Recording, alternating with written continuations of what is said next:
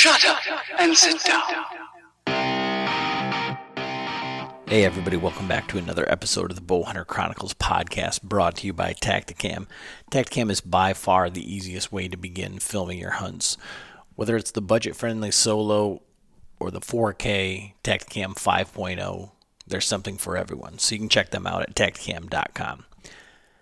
This is nearly the longest podcast that we've ever had.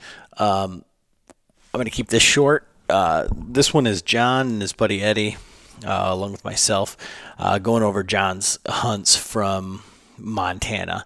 And a lot of ups and downs, a lot of trials and tribulations, lots of laughs.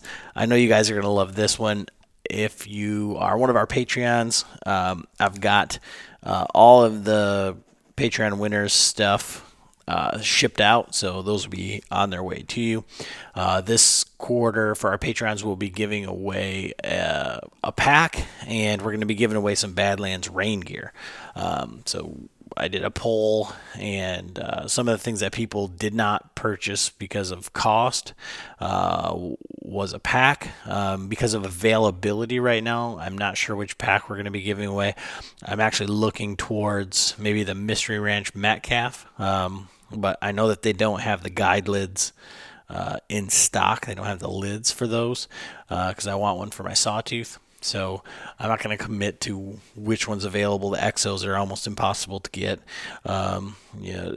things like that. So we're going to be giving away a pack, some Badlands rain gear, and the base map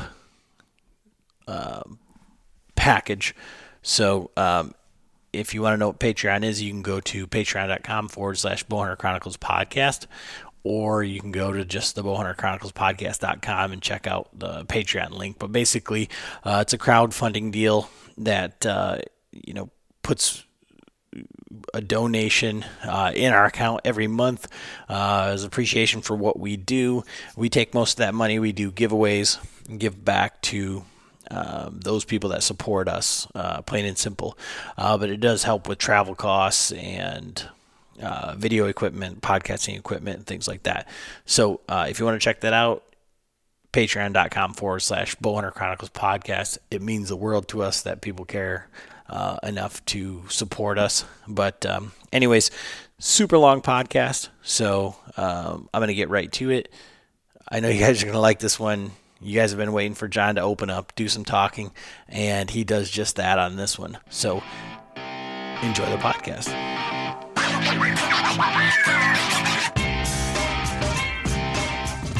Hey everybody, welcome back to another episode of the Bowhunter Chronicles podcast.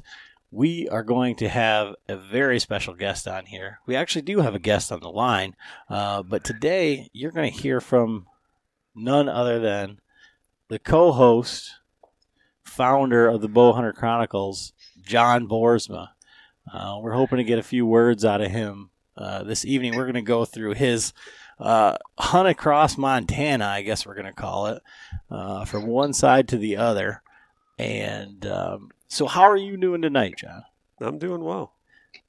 And then who do we have on the line, John? So tonight we have my buddy from Bozeman, Montana, who I hunted with pretty much the whole time, Eddie Bullock.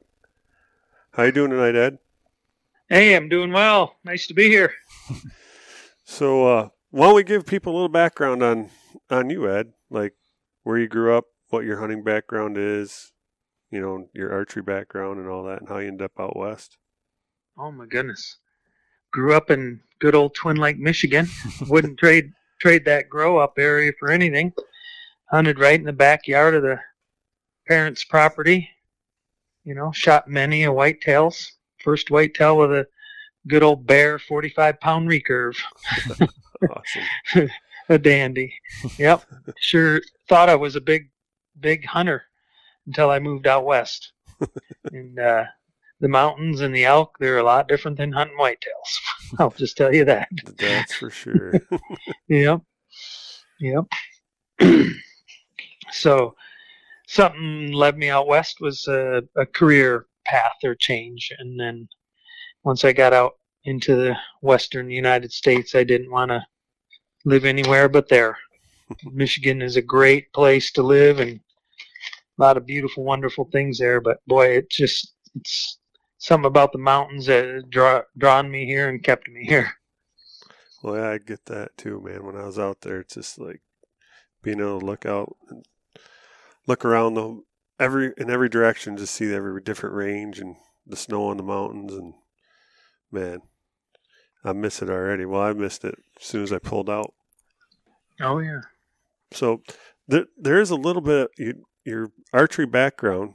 Now, I mean, like when you were telling me about this a couple years ago, like you actually shot redding and all that. So why don't you give me a little bit of that information? Oh yeah. Well,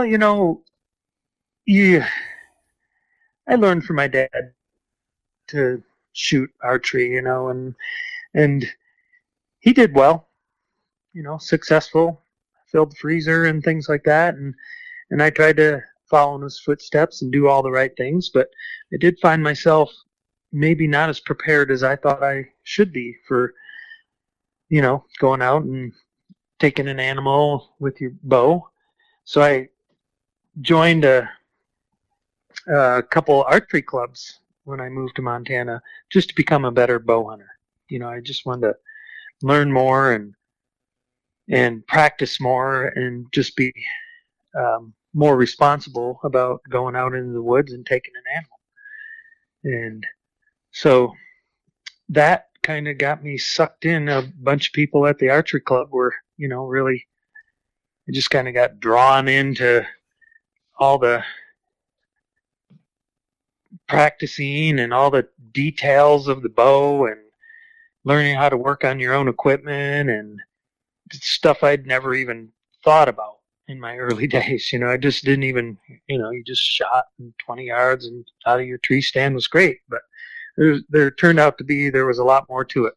So then I got to be shooting quite a bit and got pretty good. And a few guys that I shot with, thought, well, why don't you shoot these state shoots? There was 3D tournament. We had a Vegas tournament and a 5-spot tournament. And pretty soon I was doing that and placing really well, bringing home state trophies for shooting those things. And I had a friend of mine that I was shooting with, and he had shot Redding, California before, the big shoot out there. And I had never even heard of, I didn't even know these things went on, growing up in Michigan, and maybe I was a little sheltered that way, but I had no idea these kind of events went on. And we went there, I think it was probably 1997, 98, and shot and did pretty well. And I think went back the next year is when I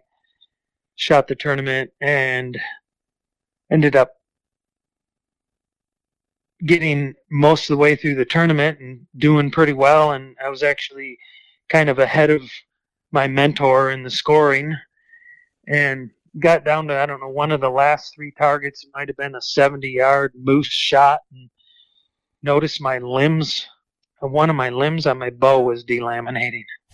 And I didn't even know, I'll be honest with you, I didn't even know what the consequences of something like that could be. Just kind of like, oh, okay, it's coming apart a little bit. But my friend Dennis, he's like, oh, don't worry about that stuff. It's no problem. And I'm like, okay. So I just keep shooting, end up, I don't know where I was. I can't remember what the scoring system was then, but maybe a 1580 or something like that. And I don't remember what the total points were, but I was like, oh, great, I did pretty good, And he's like, no, you did better than pretty good. You should take that scorecard and march right over there to the bow company at the bow I was shooting. It was a Blue Mountain bow.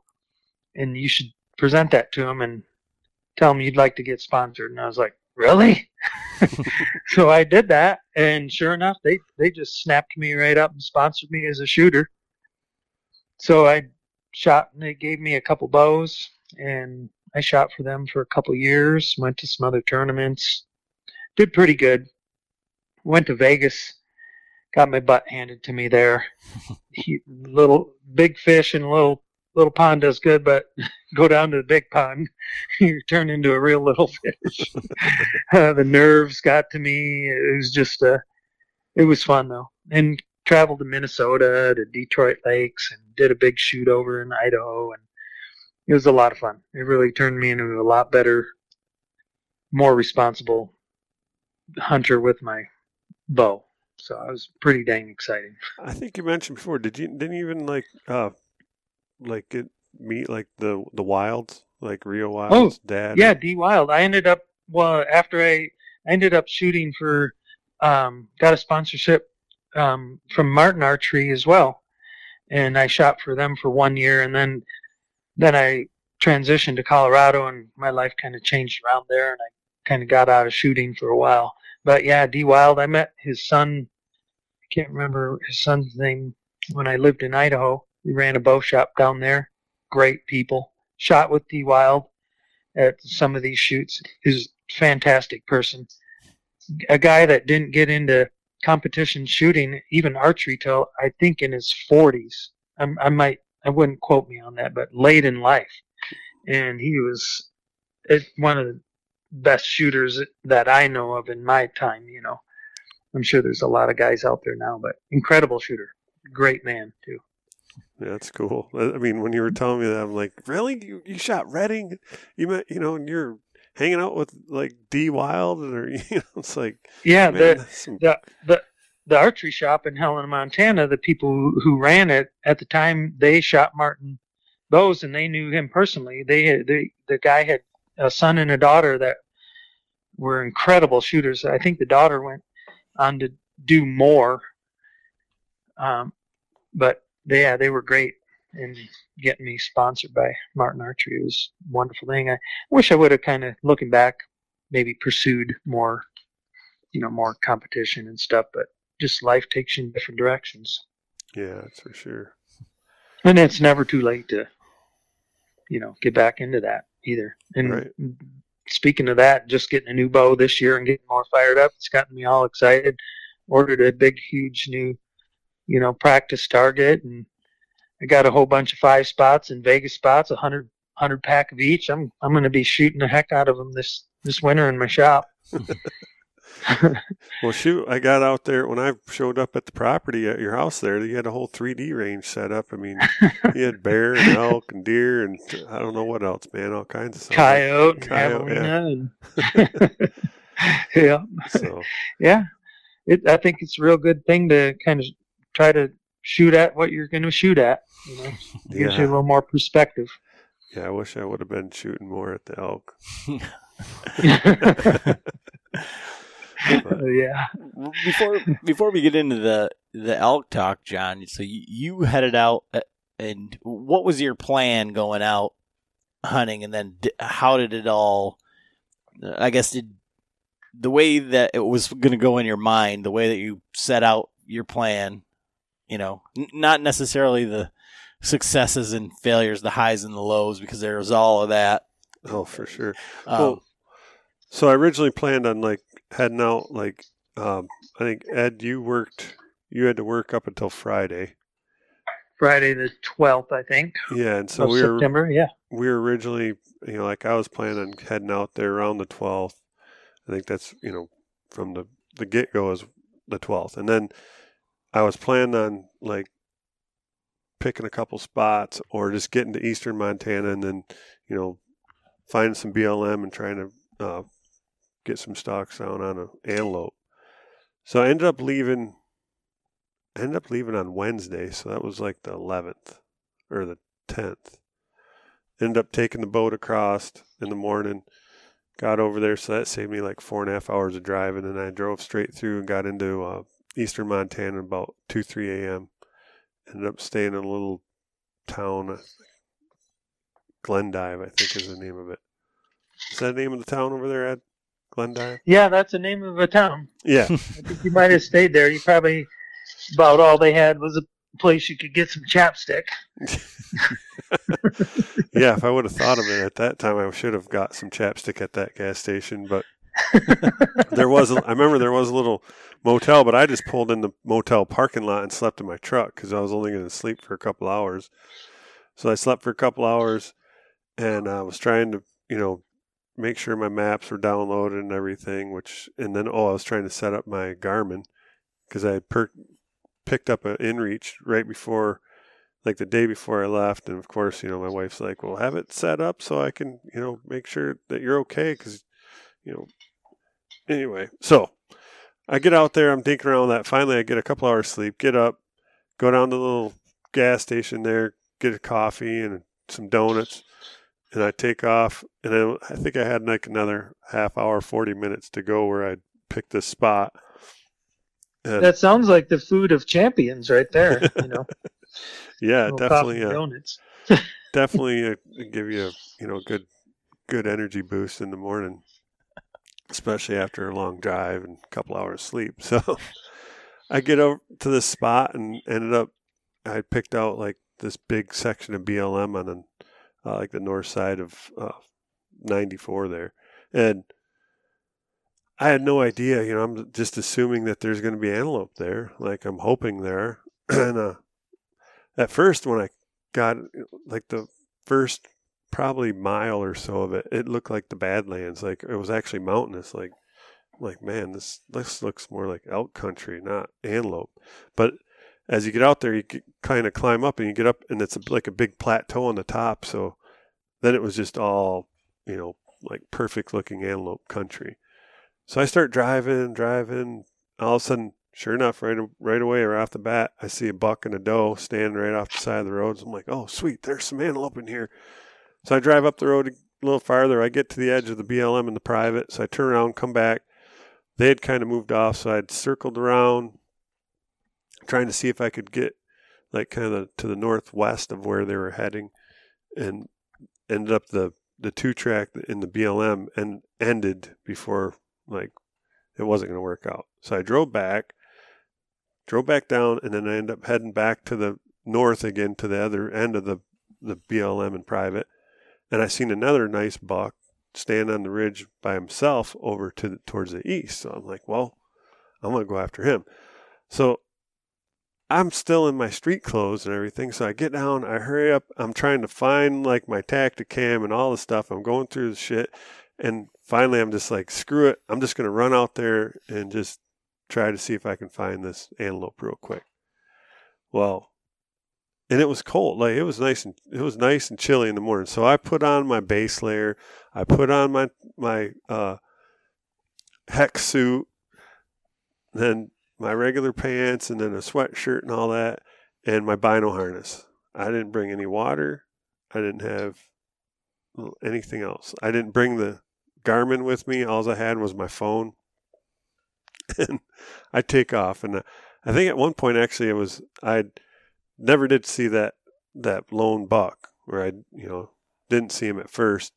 But I got out there when the sun come up, and I was, I'm sitting on top of this little ridge over this like big valley, and just beautiful, So I ended up texting Adam, like send him some pictures, and then I was just getting ready to head back, and I head back to the truck. I start heading back. Well, out in that BLM, there's like some spots where they have like little, they're almost like a little feed pen that they set up. They put up like a little corral, and then they must throw bales of hay or something in it. And I look down by one. I'm heading back, and I look, and there's a doe antelope standing right down by. So I like duck down. I'm taking some pictures. I'm sending them to Adam, and well, she ends up walking like to the southeast down this drainage. So I'm like, well, I guess I'll just follow her for a minute, and just see what, So I let her go for a while, and I start following her and following. And it's like, man, I'm walking and walking. And finally I get down towards the end of this drainage, and I spot a whole herd of them. And they're all just kind of piled up, and they're on the other side. So I'm like, man, sweet, there's a whole bunch of them. And the bucks are just chasing the other does, and it's just, freaking chaos. It's like what you see on, National Geographic or whatever, the hunt shows. They're just all over. So I'm trying to put a plan together, and all of a sudden I look, and about 300 yards down to the west, on the top of the other side of that drainage, there's a nice single buck. And he's like walking right towards me, but there's like a hump in between us out on that drainage, and he starts coming my way. Well, then he disappears. I'm like, well, is he going to the right or the left? So I go to the left. Well, he went to the right. So I finally figured that, well, he's not coming this way. So I start crawling around the other side and end up seeing him. He was down in the bottom of it. And when I say drainage, it's like an old creek bottom, but it's completely dried up. It is a little bit greener down in the bottom. And he was just kind of milling around through that. So I'm like, well, I have my antelope decoy. It's the one that's like the umbrella. You pop it up. So I'm like, well, I'm going to pop it up and just see what he does, So I pop it up and I kind of wiggle a little bit. And sure enough, he like turns right around, looks right at it. He starts walking my way. Well, so he starts walking my way. Well, then I'm like, well, he's going to come my way. Either he's going to come up over the hill here or he's going to circle, down around this way. Well, he did the exact opposite of, didn't follow the book at all. He disappeared. So I'm sitting there waiting and waiting. All of a sudden, what he did do is he circled all the way to my right around the other side of the mound and come up behind me downwind. So, all of a sudden he pops out. And I did get a little bit of video with my phone on that one, but it's like horrible. Like you can barely see it, so shaky. But so he ended up, I point the decoy at him, and he's like sitting there and he's walking back and forth, and he's doing their bark, whatever that noise is. It's like kind of like a whitetail blow, but doesn't sound the same. But anyway, so he dinks around a little bit, then finally decides he goes up and over the hill. So at that point, I just take off running and run up that hill and get up there, and I'm looking like where he, the direction he took off. Of course, he's all the way to the right, like stand there on another mound about 100 yards away. And then he takes off like to the next county. He's like, yeah, screw you, buddy.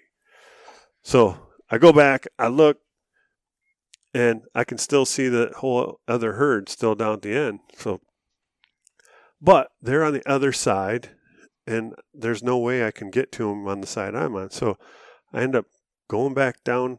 I get down to the bottom of that drainage. I got to crawl all the way across this, and it's like a couple 100 yards. And now it's getting warm out. It's been like a couple hours. The sun's getting higher, and like, man, I wish I would have brought some water. My lips are dry. It's getting like, so you probably didn't do any crawling prep in all your hunting prep. No, and that was the other thing. It's like, you know what? I didn't do any crawling prep. And my freaking neck, like when you're trying to crawl and look, it's like for the whole the next day, I'm like, man, my neck. I was like, you know what? Screw it. I'm not even hunting tomorrow or today, the next day. But anyway, so yeah, I crawl across that part of the drainage. I get to the other side and I start side hilling. And of course, it's all out. At one point, there was like some shrubs and stuff. So and it was like nice shadowy spot. So I like lay down and then I'm like, oh, it's nice and cool right here. And so then I keep watching there. I mean, these antelope are just like, there's 3 little bucks and they kind of milled out like 200 yards off to my left. And then the main group's down to the right. Then I see the 2 big bucks just going at it. I mean, just fighting. The one knocks the other one down and then finally just chases them all the way across this drainage, all the way across the bottom, all the way up to the other side of the meadow. I mean, like several 100 yards. Like, so then he starts coming back. Well, I'm like, man, I got to get down. So I ended up, there was like a little bit of a depression right in front of me. So I start crawling down that to get down to the center of the drainage. And it's like kind of brushy, like just that open meadow, just gnarly stuff. I mean, I didn't find any bad cactuses or anything like I did when I was doing this with Ed. But so I'm crawling. At this point, I had the sweatshirt off, but it was tied around my waist. So that stuff's hanging up. I got my bino harness still, and I'm dragging that. I'm laying on my bow. I did end up like breaking one of the ribs of my decoy, the umbrella, because I like laid on that at one point or crawled on it or something. And so I ended up crawling like another 300 yards. And this has taken me like hours.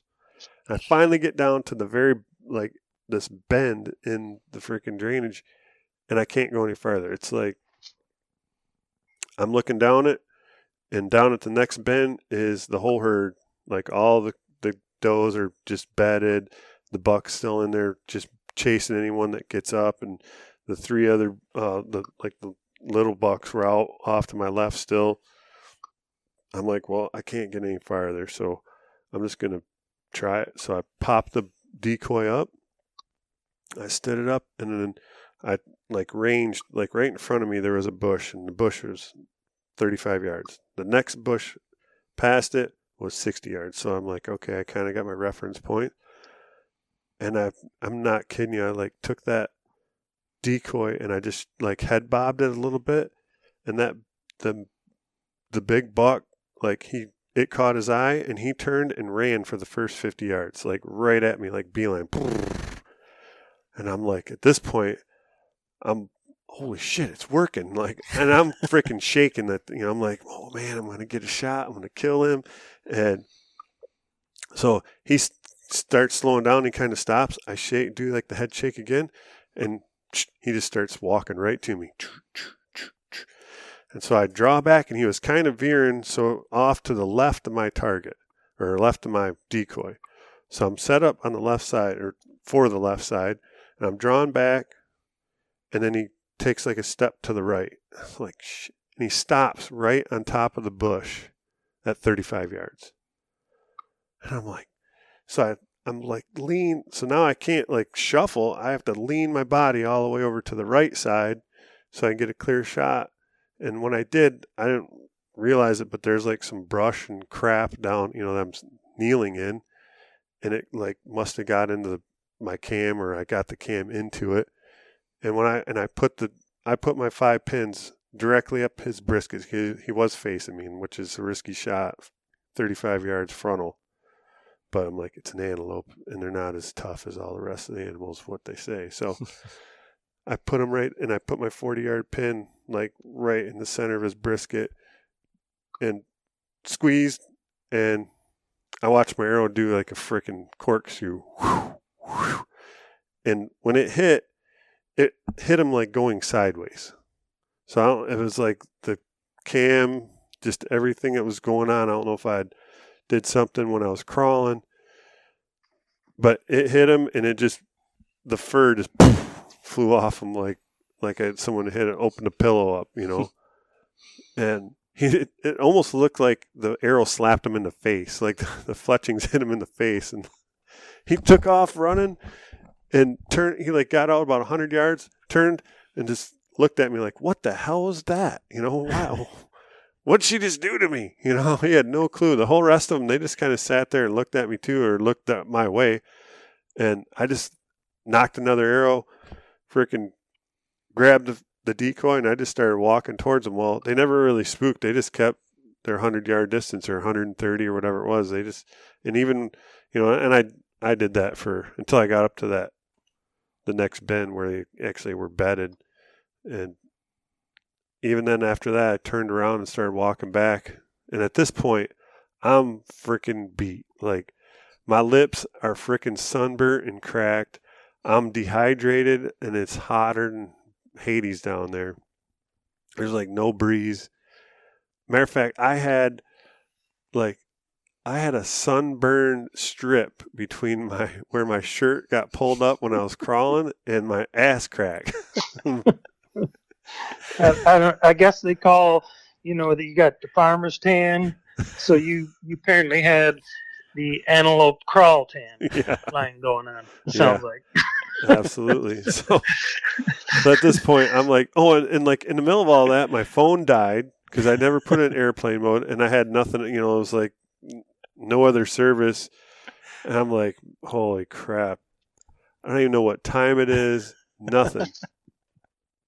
So now I got to go back and somewhere in the middle of crawling, I ditched the sweatshirt because it kept getting hung up on shit. So I had to go back, find that. I found my sweatshirt. At that point, I'm like, screw this. I stripped down to my underwear right there in the middle of this freaking open country. And I'm like, if anyone would have seen me, be like, what the hell is that redneck doing out there in his underwear? And you tucked all the clothes into your vinyl harness, right? So, and all I had was my bino harness. So I did put my pants back on, but I got rid of my base layers and all that. But I tucked all my other clothes into the bino harness, my side loop. So I had like these big balls of shit hanging out each side. And then I took the decoy, this is the one nice thing about the decoy. It's like an umbrella.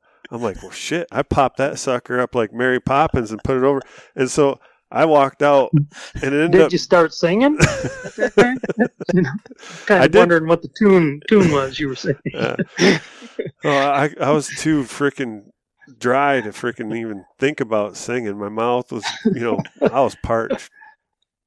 But I got out of there and ended up, and like I'm walking out, and Mary Poppins with the old doe umbrella there, and I did like spook a couple more, a nice buck and a doe, and then as I'm walking over the little hill back to the truck, to insult the injury, there's a nice buck standing 40 yards from my truck. I mean, literally, like I'm like, what the hell?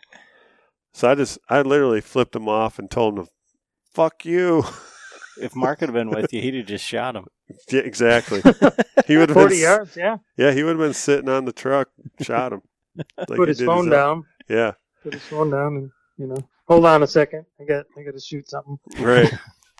So I get back to the truck. Now it's after 2:00. So whatever time I left, the sun was coming up. It was 2:00 in the afternoon. I had no water, no snacks, no freaking chapstick. And here's the thing, like my wife uses chapstick, like she's addicted to the shit, and I hate it. Like, but I would have, matter of fact, I ended up driving 40 freaking miles to the next town to buy a tube of chapstick. Because the little town that I was in there, the only thing that they had there was a bar. That was the only thing open. The bar right next to the freaking post office. And so then the next town, I look up, I'm like, gas station near me. There was 2. I'm like, okay.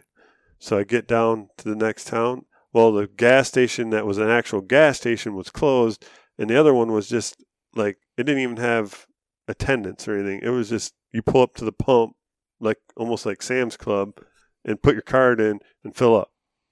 So, like, no chapstick here. I'm like, I guess I'm driving to the next town. Probably not selling a lot of chapstick out that way. So yeah, I ended up in Miles City. And at that point, I'm like, I did have to like re-download my maps because I didn't. That's one thing with base map. If you're going to download your maps, make sure you have the right layers selected because it like goes back to default every time. So go in, pick the right layers. Like I like the topo. I like the satellite view with the topo. Well, in the, when I did it originally, download them, I didn't put the topo on there. So that's kind of a pain in the butt, especially out there. It makes a pretty big difference because it looks flat, but it sure the hell ain't flat. Like, and I was like 2 miles from the truck and it was all downhill. Well, I went all downhill. So on the way back, it was all uphill. I wish I had an insult to injury there, I guess. Right. Yeah. No chapstick. Yeah. Your ass is burnt. Sunburnt, freaking cracked lips. The antelope kicked your butt. Yeah. Yeah. Well, then I was thinking, holy shit, if I would have killed this poor bastard, he would have been roasted by the time I got him out of here. If, we probably both would have been dead trying to get a whole antelope out without a pack or anything. I'm like, man, that was dumb. So, in the heat of the moment, I just took off from the truck and wasn't ready. Didn't get any of that.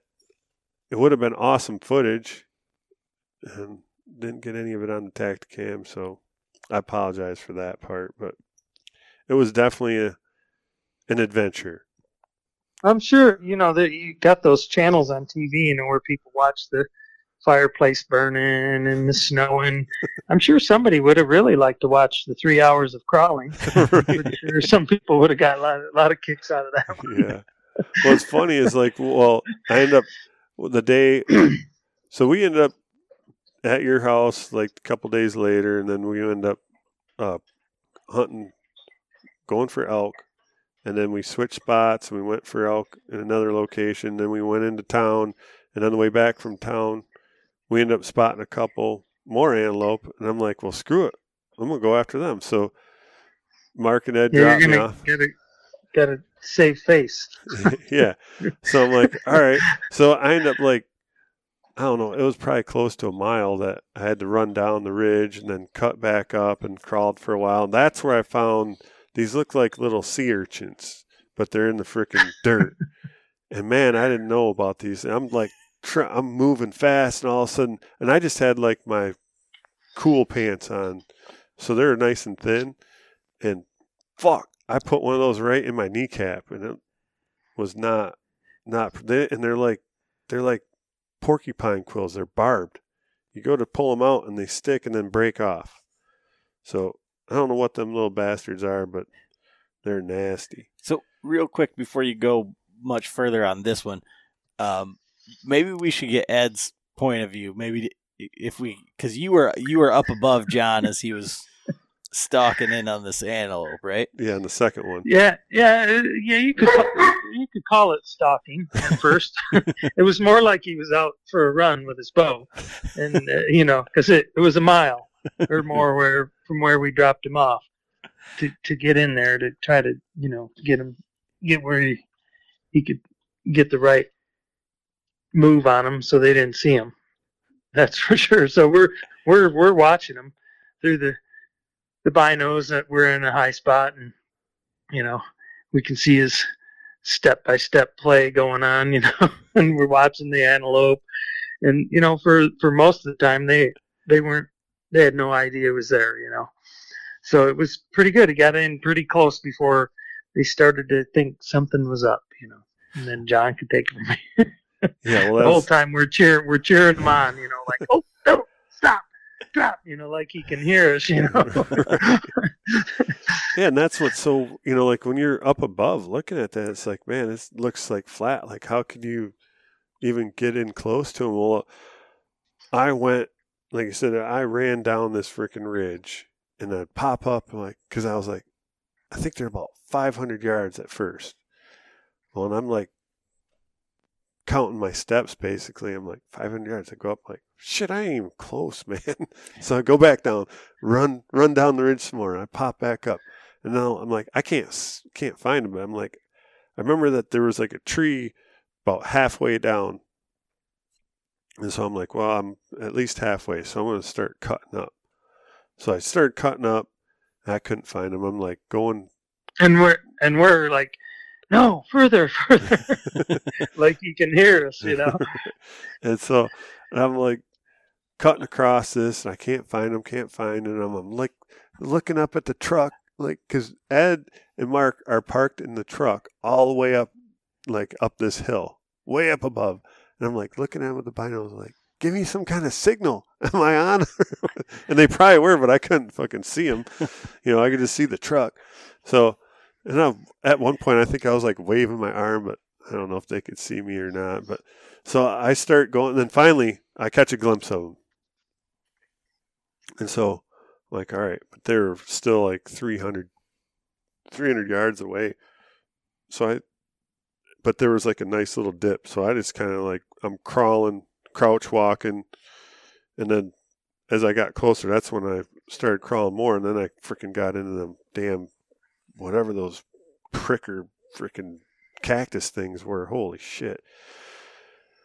So then I ended up because what they were doing was they'd like bed down and then get up.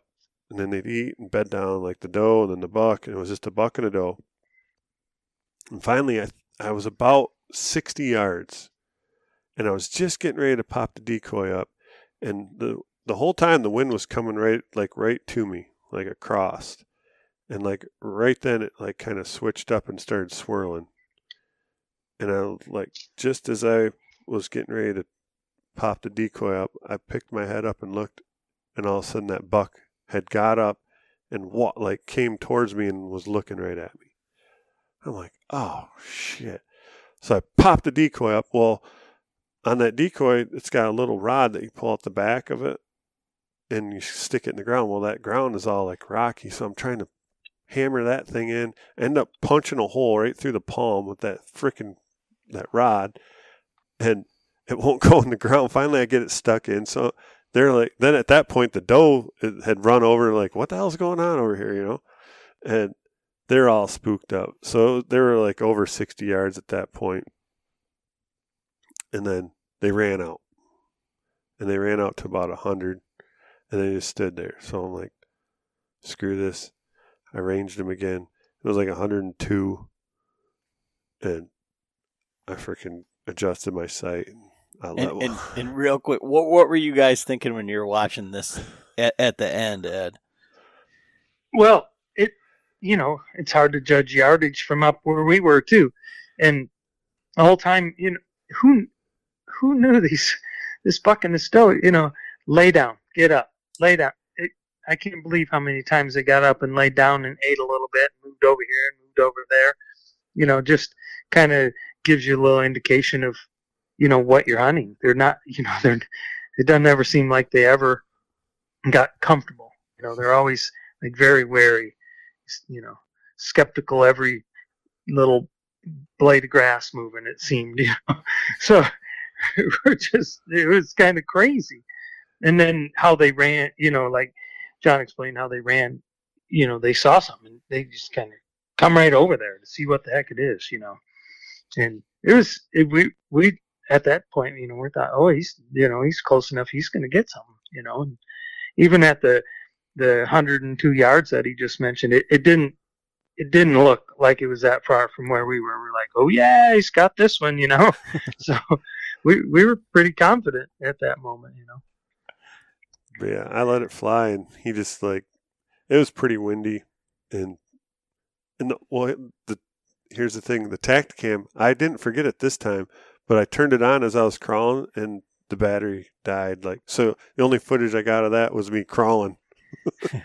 And so, because I went back to look at it after I'd shot, and I was like, "Oh, it's off!" And I tried to turn it on, and it was dead.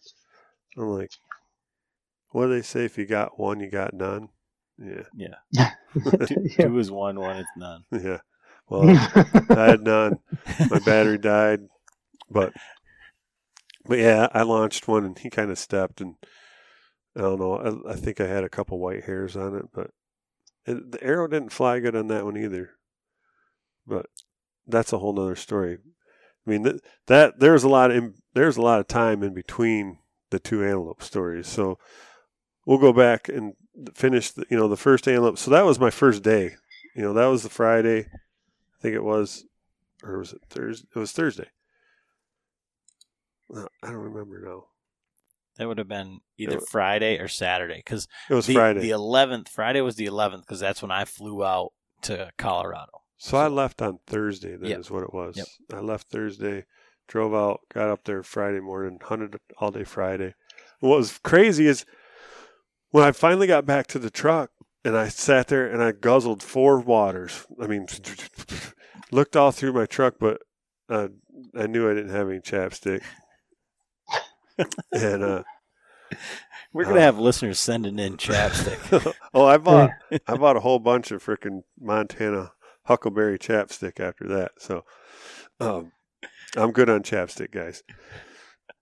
But so I'm sitting there and I'm like sprawled out. I did have my lawn chair, but the only shade was like in the side of my truck. So I'm sitting there in the shade of my truck, and a vehicle pulls up, and it's some guys from Michigan. Like, they're like, "You seen anything?" And I told them what was going on. They're like, "Really? Well, how'd you find the spot?" I'm like, "I just picked it on the map. Like, how'd you guys find it?" "We did the same thing, And they ended up, they're from Traverse City, Michigan. And I'm like, they're like, "Do you care?" I'm like, "Dude, I'm done. My dishes are done. Can you see me?" I'm like, I'm sitting here in basically my underwear. I had my pants pulled up all the way up to my crotch. So like, or my, like the legs of my pants are pulled up as far as they would go. So that basically I had shorts on. I'm sitting in my Crocs, and that was it. I got one question for you. Did you tell them where you were from in Michigan? Yeah, I did. Or did you point to Oh, your hand? geez. So you were really representing there, huh? They're like, Yeah. wow, we were questioning that area of the state. Now we Right. know. For sure. Yeah, those. I was thinking in my head, like, while you were showing that picture, like, the only thing that was missing was, like, the T-shirt with, like, the bottom of it pulled through the top, No, I just didn't have a Yeah. T-shirt on. My hair is all crazy. You already Like, got the red yeah, tan line like, from your shirt we're being like, pulled up. What's up with that red stripe on your back, dude? Yeah. Yeah. But they ended up parking next to me, and they went and chased them. I don't know. I talked to them for a little bit. They took off, and then I didn't see them again after that before they left. So, but and then while I'm sitting there, trying to just recuperate, the whole herd of them come up, like, up the valley and up on the private, though, and then they're, like, on the road, right like 130 yards up the road from me. Just the buck's chasing the doe, and she didn't want to cross the fence or go under it, and finally she did, and then he didn't want to, and then all of a sudden I hear a truck coming, and I look, and here's, like, this old beat-up Chevy truck, and he waves, I wave to him, and he goes over the cattle gate, and then he sees all the antelope sitting there, and he stops. He backs up. He's like, "You hunting antelope?" I'm like, "Yep." He's like, "Well, I own this section on this side and this side." He's like, "You can hunt all this property you want. Bag them all." I'm like, "Really?" He's like, "Yeah." He's like, "Fill all your tags. Fill as many tags as you can." I'm like, "Well, I only got one, but thanks."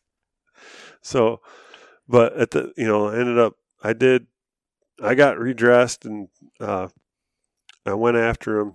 I ended up driving back all the way back down and around, and going up to where it ended, to the northwest, where the little trail ended, because it ended right at the corner of his property and the BLM, and I walked that up, because what those antelope did then was they followed this drainage all the way to the northwest up his property, and the problem with that was they were on the north side of the drainage, and I got over there, and all I could do was sit and watch them. There was no way I was going to get across it. The only way I could think about getting an opportunity would be go walk all the way back, get in a truck, drive all the way back, and then go all the way to the north side of his property and walk about 3 miles out across that opening, and then cut down. And it was just getting too late at that point. But when I say it looks flat, like I parked, I'm like, oh, it's just right over there. And I start walking, and all of a sudden it's like a mini Grand Canyon. Like I had a hard time going down and getting back up this freaking canyon in the middle of this freaking Gulch. Yeah, I'm like, what the hell? Like mountain climbing this shit. And then I did find, like, on my way back out, then I sat there for a while, watched them, and, I'm like, all right, well, it's getting late. I got to figure out where I'm going to buy some chapstick and where I'm going to, make camp. So I start heading back, and all of a sudden I'm walking along, and all of a sudden, well, shit, there's a mule deer shed. First shed, I've never found a shed my whole life. I take 2 steps, there's another shed. The first one was like a little, I don't know, a decent 4-point. And then the second one was like a spike. And I'm like, wow, that's cool. Got me a shed. A couple of them. Grab all 3 of those. So they're pretty old. But that was a 4x4. And then this old spike. And then this little tiny guy here. I've never seen a basket 8-point. That's got to be a whitetail. This is a whitetail, and Yeah. I actually found this in the second spot we hunted elk, which we didn't even realize there was whitetail in that area. So it looks like a coos deer. Freaking, it's so tiny. But we'll put some pictures on our Instagram. But so I ended up taking off, like I said, ended up down and ended up staying in a hotel in Miles City that night. Talked to my wife on the phone. She's like, just get a hotel room and get some good sleep. And worked out good because I could re-download all my maps. I actually fell asleep with my phone freaking like stuck to my chest. I was like looking at it and like, oh, 40 minutes to go, then woke up.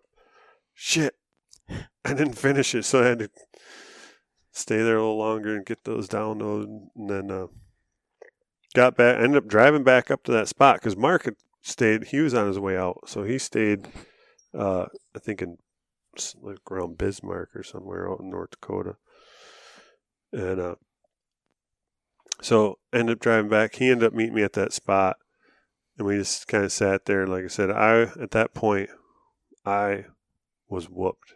Like my calves were free. I mean, I think it was just from going all day without any water, and you know, at one point running up the freaking hill after an antelope, and that wasn't the smartest thing to do. But so that was my adventures with the antelope. And then ended up Mark and I, we took off. We had about a 5.5, 6 hour drive to Eddie's. Got in there, what was that, Saturday afternoon? Yeah, I think so. Yeah. It was right after I ended up having to work on Saturday. Yeah. So, yeah, Saturday we ended up, that was the first time Mark had ever packed his pack. You know, he had just bought it like 3 days before we left. But we ended up... Not highly recommended. No. But it seemed to work out for him. It worked out great for Mark. Yep. Yeah. He did pack out my mule deer in it, so... Yeah, that's right. He didn't have to pack out his elk since it was like 10 yards off the road. Yeah, 10 yards, that might be a stretch. Right, it wasn't even 10.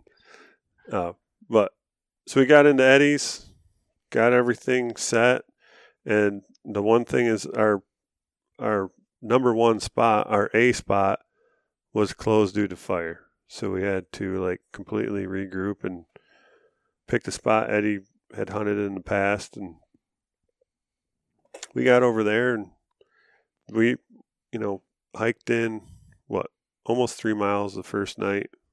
We left Sunday. Well, so backing up, after the issues with my bow, when we got to Ed's, I started shooting my bow, and my bow was shooting like crap. I was still getting like a spiral, and I did notice, I think for one, crawling around in that heat and the sun definitely affected my string. Like, must have melted some of the wax out of it or whatever. But like when I drew back on it, my center serving from the way my D loop is tied, like scrunched up, and my nocks were super tight. Like I go to pull my arrow off, and it pulled a knock out of the arrow. So do you think, and this would be 100% speculation, but do you think that factory serving, factory string would have been better? Reacted the same way? Well, it was the factory string. Okay. Because that was on the PSE, and I did not have time to build a new string for that bow. So that was the full factory set. Okay. And I just put the 70-pound limbs on it the week before, which, here's the thing, I don't recommend that. I'm not going to do that shit again. I'm not, it was different with the Hoyt because I was super familiar with the Hoyt, and all I did was put 80-pound limbs on it, and it shot the same, everything. Where I got this bow late, with the whole COVID bullshit going on. I got my NTN late, ended up being 60 pounds, and it was shooting good, but there was still, like I was playing with arrows. I had ordered the 70-pound limbs, like basically before I ordered the bow. Like when I ordered the bow, I'm like, I want a bow with 70-pound limbs. Actually, I'd ordered it with 80-pound. Like I want a 60 and 80. And then he's like, well, we can't get it. And then finally I was like, well, just give me a 70. And 60 ended up coming in. The bow came in 60. I'm like, well, just order me a set of 70 pounds. And so it took forever to get here. And then I rebuilt the bow, ended up having some other issues. I'm not sure how, but one of the axles in the bow was bent, and there's no way I can bend this axle. Like, unless I like dry fired or dropped the bow or did something. But these are the biggest axles I've seen in a bow. These are 1/4-inch axles. So, and I promise you, I did not dry fire the bow or drop it or do anything like that. And every time I work on the bow, I take out the 4 full turns out of the limbs, like they recommend, everything. So I don't know if it was just something with that got missed or shipping or what, but that was one of the issues. So get the eds. I find that the center serving is all bunched up, but there's nothing I can do about it. I don't have my serving tool with, and that's a pretty big deal to rip the string off and reserve it the day of a hunt. So I did put in a new D-loop, and then I brought my lit nocks, my nocturnals, which with the Easton Axis arrows, I find that they don't fly as well. Like if you're paper tuning bare shaft, you can take a factory nock, like Easton nock, that come on the Axis arrows, and the fitment is like perfect and it's nice and stiff. When you get to the nocturnals, and I think this is issues, like if you see a lot of people when they're shooting their nocturnals in the Axis arrows, the top breaks off. I've seen it several times in Dudley's videos, and I know it's happened in mine several times, even target shooting. There's not very much material in that thin shaft between the battery and the shaft. So I think that has effect with flight. You get some flex there. So like when I'm paper tuning, I definitely don't get as good a paper tune. So then I was like, you know what? Before I took off, I'm like, I'd rather have better arrow flight than being able to see the knot. But when I got out there, that knot, the factory Easton knocks were too tight. And that's the one thing about the nocturnals, is the throat is a little bit wider, so they fit a bigger center serving. So I was getting actually better arrow flight with that. It wasn't getting the knock pinch. So I switched that up, did a couple more things with it, and got it shooting pretty good. But the one thing I think I had mentioned it before we left, like I was still, my broadheads and my field tips were not even close. Like when I'd shoot my field tips, they were like 4 inches left. When I sighted my bow in for my broadheads, then my field tips are 4 inches left at 20 yards, which I've never had that big of an issue. Yeah, when I got to Colorado and shot mine, I was like, I think 1.5 inches like high right at 40. And I was like, well, yeah, that's pretty good. Yeah. So, I mean, you could see the arrow flight with that bow is just, there's just something, I definitely lost some confidence in it. But maybe I'll be able to get a hold of John Dudley and he can give me some pointers on how to tune it better. But well, they canceled ATA, so yeah, there's going to be plenty of time to chat. So we ended up, we got everything packed up, took off, got to the first spot, and Eddie and I found some really good sign, but there was a lot of hunters, no elk. So we ended up that for 3 days, never heard of elk, never seen elk. Like I said, though, we've seen a lot of like fairly fresh sign, and just that they just got pushed out of there. And yeah, we had talked to some hunters that, that was the story too.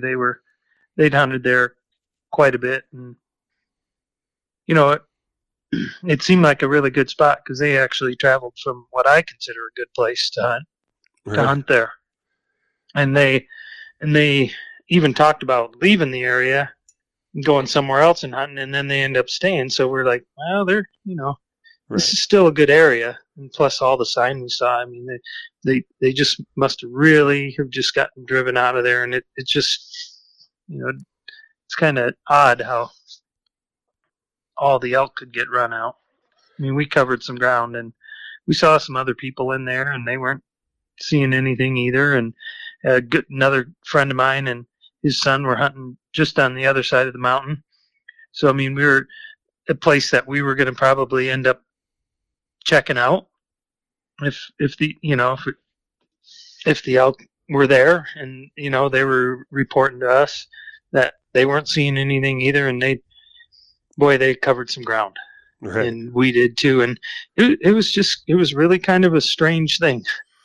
Yeah, it was definitely, and I mean, we could have went in even farther, but there was guys on horses going in. There was a couple horse camps, and they're obviously they're going in farther, but it didn't help. We had our buddy Mark, who he wasn't up for the whole tent camping packing in thing. He kind of liked the other spot. I think, Eddie, you kind of spoiled him on this first hunt 2 years ago when you brought your trailer, and he could go back to camp and he could drink his Budweisers and, maybe do some driving around and maybe have a cold one, while driving around. Or go, do some socializing, talk to everybody in town, Yeah. Every camp, stop at every camp and shoot breeze with them. Yeah. So social butterfly. That's a social butterfly with the lucky horseshoe up his ass. Yeah, that's right. So we end up switching locations, and it was pretty much, I mean, at first, it was totally different. We set up camp and down at the bottom of the mountain in a little, Forest Service or, state campground. Then we drive up the mountain every day and then just kind of park and go in from there. And for the first, 4 days, it was just nothing but other hunters. We had guys following us. I mean, we did hear a couple bugles, but between the guys following us thinking we were, actual bulls. And here's the thing, my calling is not very good. I mean, and for them, we would go 100 yards and I'd throw out a location bugle, and then all of a sudden we'd hear them set up behind us cow calling like, you guys really don't realize that I'm just, a person? Come on. And finally got to the point where I actually ended up doing some turkey calling, and then they finally must have figured it out, oh, that's a person. But so we did that a couple times, and then we ended up getting into some bulls. And the one night we put some bulls to bed, basically. We, figured out where they're at. We kind of set up a plan for the next morning.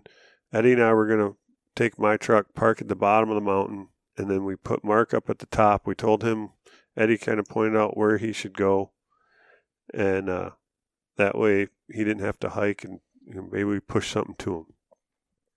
Well, we got to where we were going. Mark got to where he was supposed to go, and there was a camp set up right there on the old logging road that he was supposed to post up on.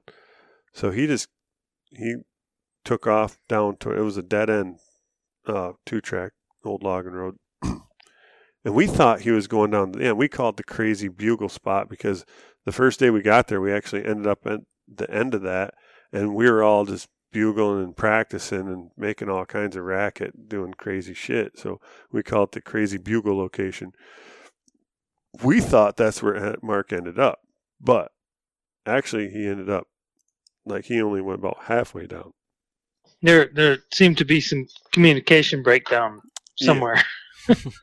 Yeah, so which ended up real lucky for him. Yeah, it worked out great for Mark. So we hike up this mountain, and it was pretty tough. I mean, it was some gnarly shit, steep. I don't think blow down. Yeah, we didn't end up, or we did hear a couple bugles, but we had nothing going, and we just and we did have the guys from the camp that day did go down. Yeah, and we thought they were bugling at us, and yeah, so we end up running into their coffee cups about halfway back up the logging trail. Yeah, they were sitting there on the line like, yeah.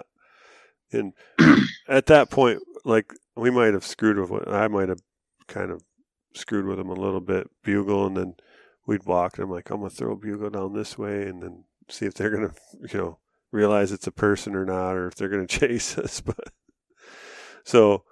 But we end up walking all the way back up. We walked right past their camp, and all of a sudden Ed gets a text from Mark, just shot a cow. I'm like, what? Like, he's like, yeah, he said he just shot a cow. I'm like, what? Seriously? Yeah, seriously? What the fuck? So we put it in kind of high gear. Yeah. It's like, well, and we start walking down the trail, like it's quite a ways down there to the end. And we're sitting there talking back and forth. Yeah. And all of a sudden, we get down there a ways, and someone's like, hey, we look, and here's Mark. He's standing off, 30 yards down off the 2-track. Yeah. And he had his arrow in his hand, I think, at that point. He's like, yeah, she went right through here. We're like, well, where are you parked? He's like, I was parked right up there by the gate. Well, there's an old, steel gate, and there's a pull off, and he just pulled off right there.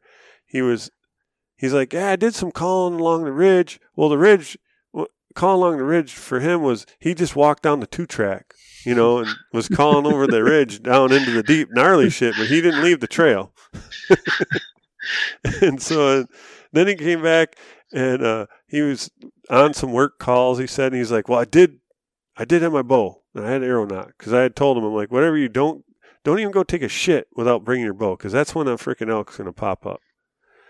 And so he said he was sitting there on his tailgate, and he had a work call, and then he had just got done texting one of our buddies that live here in Michigan, and he's like, this elk hunting fucking sucks.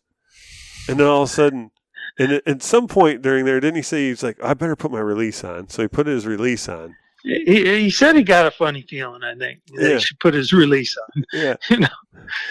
So then he's like, he heard a noise coming down the 2-track.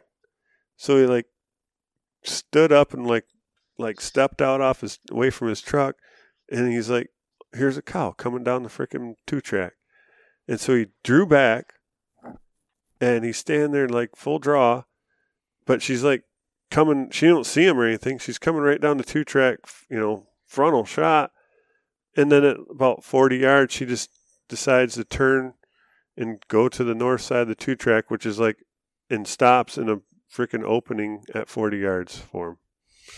And he's like, I put my pins all right in the middle of her body or whatever, right? My 40-yard pin, I think he's like, I put it right at the top of her shoulder or something. And he's like, I don't know if I, hit her good or not.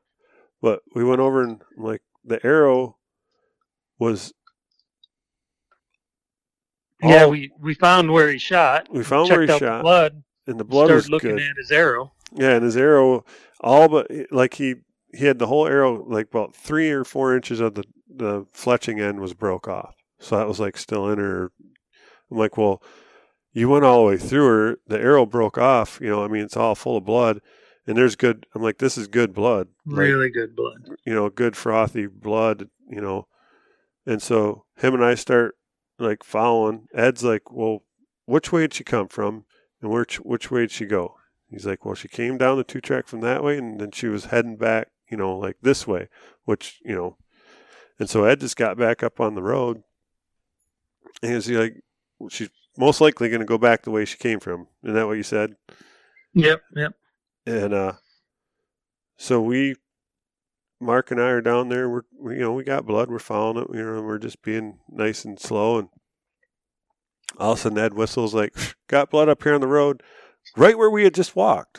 Ed and I had walked right over the blood trail, and it was good blood crossing the road. Yeah, good hunters we were. Walked right across the blood trail, crossing the 2-track. Right, but we had no idea that we were even that close. We were just trying to get back, get down there. And we stood there for a second looking at it, and then you stepped up over the hill, and you're like, well, here she is right here. Like, there was a little bit of a mound on the 2-track, and we step over it, and there she is, not 10 yards piled up. Yeah. And they're like, holy shit. So. Pretty exciting. Pretty exciting. Ed, you've killed elk before. Is that the way that it usually goes? I mean, is that the... Oh, yeah. I mean, you just pretty much, step out of the truck. The more noise you make, the better, it seems. Because then they're pretty sure that it's not a problem to come walking by, usually. So, yeah. I mean, that's pretty much how I order them up, usually. Occasionally, I'd like to put in a little more effort, but... You take what you can get, right? Yeah, yep. So we end up, Eddie and I gutted them out, got her all cleaned up. We had some pictures that he ended up like center punching right through the heart, like the golden triangle. Couldn't even got any better. Like, I'm like, that, you couldn't have freaking put a hole through the center of the heart better. And so at this point, John, like, how are you feeling? Because now we already know that you have this angst towards Mark because, he didn't put in any of the work. He's just sitting there on the tailgate making work phone calls and all this stuff. Yeah, but we love Mark. No, I'm not saying one way or the other, but he's this motherfucker. He just walks out there and shoots. Well, and what's funny is, here's the deal, because I don't know if I'd said this to Eddie, but I know I'd said it to Ann, my wife, and I'd said it to another couple guys. I'm like, here's the deal. Mark's going to go out there, and he's going to fucking just, one's just going to, what I say, kamikaze. He's just going to run in, and he's going to shoot the motherfucker, and he's like, well, this shit's easy. Like, what the fuck? And, I mean, and called it. That's exactly what happened. But like your first time now, John, having like your hands on elk, and like we didn't get to this part in the story, but it sounds like you guys just drove the truck over there and lifted it into the truck, like, so you didn't quarter it up, pack it there out, wasn't even any lifting at all. Just slid it right in. Yeah, so Mark pulled his truck up. He backed it up to that lift in the bank, and right about the time we were getting his truck, he had his truck pulled up, and we were getting the coolers and stuff. We were getting it situated. Here come another hunter from down the 2-track. And a super cool guy. I wish I could remember his name. And he was like, I seen you guys had some luck. We're like, yeah. And he's like, cool. And they're like, I think Mark's like, hey, we'll give you a ride back to your truck if you give us a hand loading this. And he's like, well, hell yeah. And so the four of us grabbed this elk and slide it up and just slide it in whole right in the back of Mark's truck. I mean, literally like 2 minutes. Like, boom, boom, in, done. And it was like, sweet, throw the rest of the crap in the truck, and we took off and dropped him off up at his truck, and then we went down, got my truck, and dropped that off at camp, and then we hauled her into town and got her in the meat cooler, and we had some lunch, and then was that the day when no, because I had my truck that day. I was going to say, one of those days when we had to go into town is when I stalked the Antelope on the way back. Yeah, but we had, I can't remember whose truck we had now. Yeah, well, we had hard Mark's. to even remember. We had Mark's truck because the elk was in his. And, okay. But, so I think it was like a day before that or something, because then after that, Mark was pretty much done. I don't think, he ended up going into town by himself and getting breakfast and stuff while we were hunting. Yeah. Side note there, though, yeah, it just, same thing. Both places we went, I'll have to say, I made comment to several people as I've told about our hunting escapades that I have never seen so many hunters. Yeah.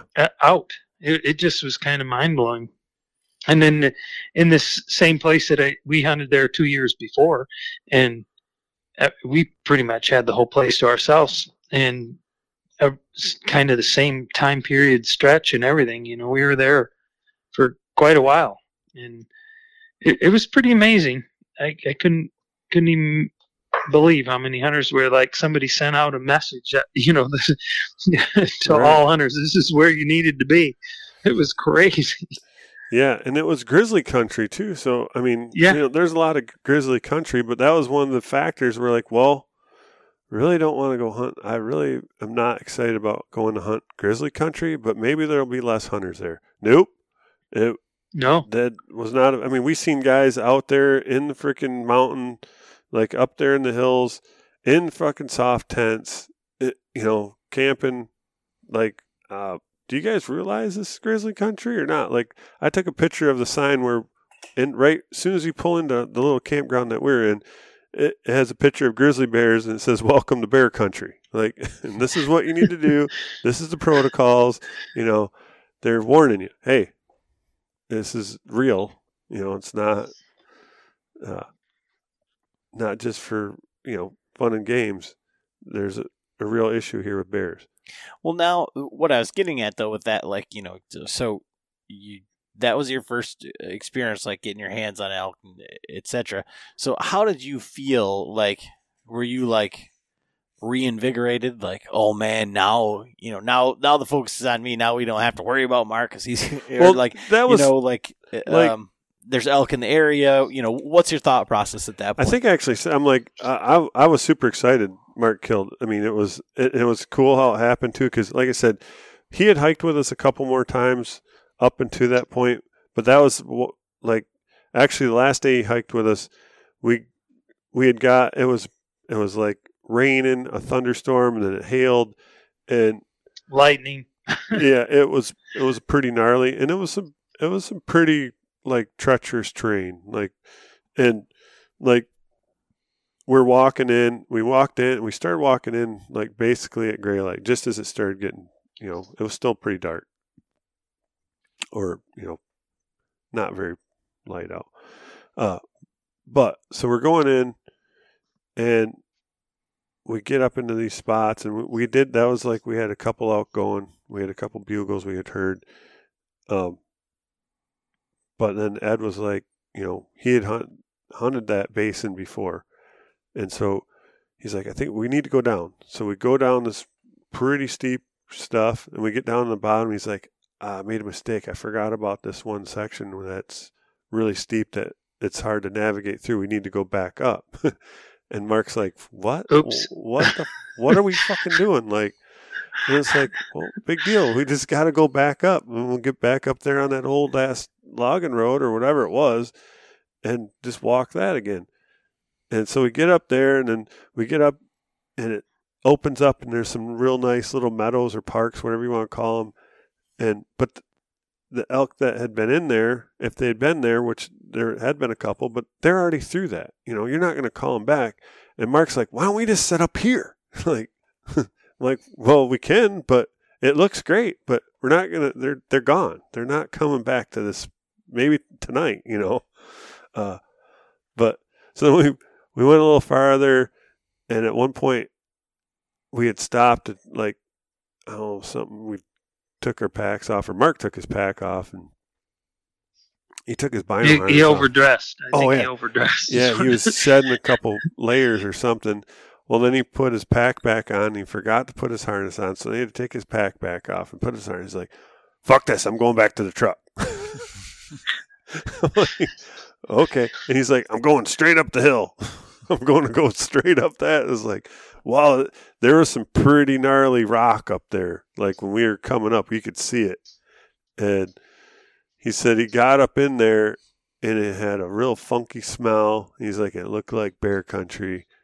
And so he's like, I ended up coming back down to the trail and just walked back out to the truck on the trail. And he ended up hitchhiking a ride with these local kids in this little Isuzu. And we had seen them the day before coming up. They're like, we're going up this, and here I'm driving my brand new truck up this gnarly mountain road, and it's just beating the hell out of it. It's so dusty. Like, you step out of the truck, and it's like talcum powder. This dust is so fine. And this little, like, we're going up to one morning on this little freaking, I'm like, what the hell? These guys are just like on my ass. I get over, they're like, and It was They like wave as they go they're by. and this thing was just a mountain hunting rig. It was like this little Isuzu thing. It didn't even have like the back window was a piece of plywood, like just dusty as all get out. Just gone.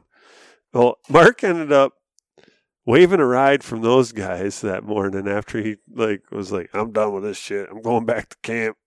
I'm gonna hitchhike.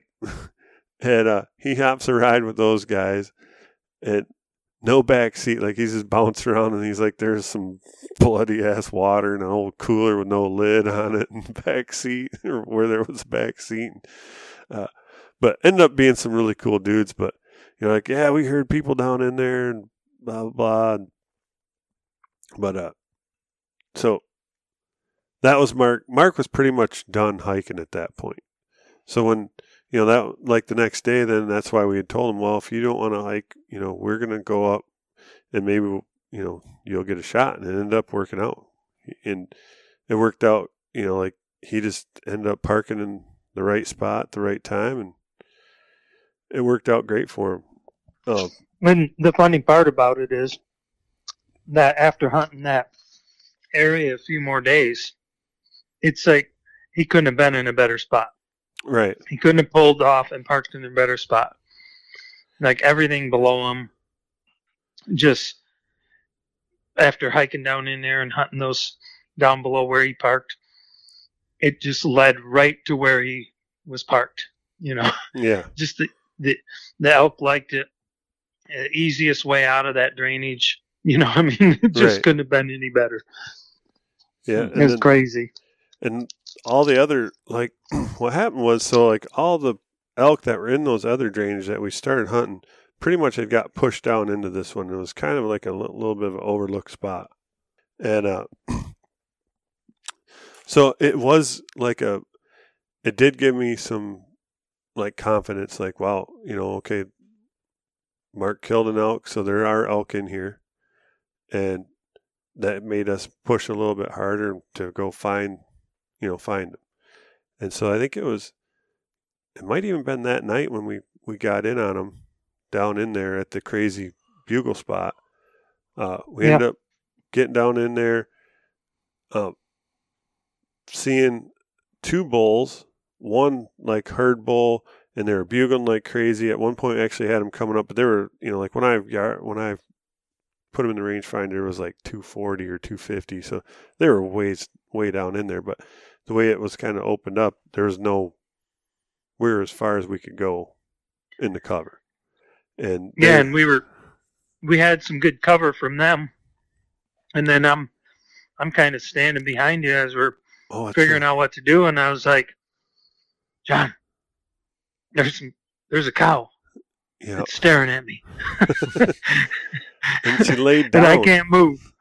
Yeah, and she laid down just staring at us. Yeah. She was up on a little bit of a bench above us. I couldn't have been any better just to watch us, what we're doing. Like, shit, what are we going to do? Got these bulls coming up. Yeah. If they come up and we try to move around and make some moves and to blow that cow out of here, and they're going to get worried and whatever. She just had us pinned down. Yeah. Crazy. Yeah, it ended up being a cow and a calf, wasn't it? Yeah, it was. Yeah, and then Because they ended up getting up and meandering off. But right. So we had those two up to the right of us. We're about 70 yards or 80 yards or so. And then the bulls were down below us. And he must have had a hot cow because he was just bugling and the other guys were bugling. And I could see him just going back and forth and circling back and forth. But then finally, they kind of like worked their way up, like kind of to the, I say northwest, but they were off to my left and then heading away. So they headed up that drainage. So at that point, we were like, well, shoot, it's starting to get dark. Let's just go up and get up kind of where Mark had parked and sit up there above that and listen for them and just see, where they're headed. And, so we got up there and sure enough, we just listened to them bugle. Well, right below us, we ended up hearing cow calling. Well, when we were coming up the 2-track, there was a little 4-wheeler parked that wasn't there on the way in. So, like, Well, then it's dark at this point. And then he stopped calling, and all pretty soon we heard the four-wheeler start up, and he come up, and we were just parked right in the middle of the two-track. So he pulled up, and he recognized the truck. It ended up being the kid that gave Mark the ride. And he had seen my truck, from being at camp, or the day before when he passed us. Mark had told him. So he knew my truck. And he's like, hey, where's your buddy? And I'm like, well, old Lucky Horseshoe, he shot a cow, and he was, so we told him the whole story. And he was a super nice guy, like local kid. And he's like, well, he's like, did you hear him bugle? I'm like, yeah, well, we seen him. I'm like, there was two of them. He's like, no, there was three. And he's like, you guys plan on hunting this in the morning? I'm like, well, we were planning on. That's why we were trying to get a locale on him and where to start. And he's like, all right, well, I was going to take tomorrow off work and hunt in here. He's like, but if you guys are going to be in here, I'll leave it alone. And he asked us how long we were going to be there and blah, blah, blah. So he's like, hey, I'm not that kind of hunter, whatever. And so, which was awesome. You don't normally see that. No, and he kind of was pretty, because he knew I'd hunted in there before too. And so he was like, just you guys, you've hunted in here before, so Yeah. So he was real cool. He's like, have at it, Yeah. Yeah, super cool guy. So we ended up, the next morning, we pretty much did the same thing. Of course, Mark that night, when we got back to camp, he went over, like our little state forest campground was right next to a private campground that had big trailers and shit. And he had been over there several times, in the prior days. Finding new friends. And found some friends from North Carolina and from Virginia and stuff like that. Some good old boys. And so we get back, and here comes Mark's headlight through the freaking woods. And he had been over there drinking some Maker's Mark or whatever, and his Budweisers, and having a good time with those guys hooping it up. And we're like, well, you got to get up early, buddy. He's like, what?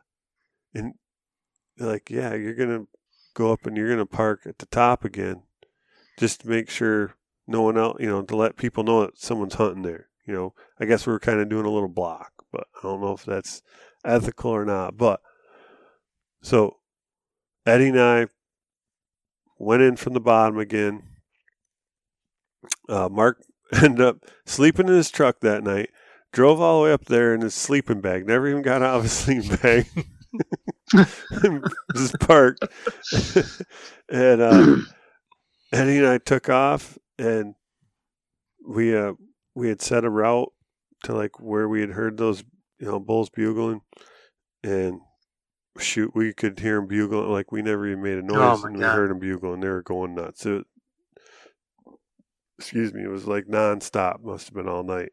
So we got into them right away, and they were up on top of the mountain, like on this like plateau, and it was real thick and gnarly, like to get to them. And there was the herd bull, and then there was like a satellite to the right, and then the satellite to the left, and then I started calling. And the night before, I had taken the Tacticam, and I was trying to look at some of the footage, but then I was charging it. Well, in the meantime, so I put it in the Tacticam that wasn't on my bow. Well, I forgot to take the memory card out and put it back in the one for my bow. So I got out there, and I'm like trying to turn the Tacticam on, and it's like, boot, boot, boot, like no card, dummy. Like, so I did have the GoPro with me. So I pull the GoPro out. I pull the card out of the GoPro. I put it in the Tacticam. In the heat of the moment, I just set the GoPro next to me. Well, I'm calling. And I'm bugling, and they're answering and screaming back and forth, and I'm all excited, like, man, this is going to happen. Well, they weren't budging.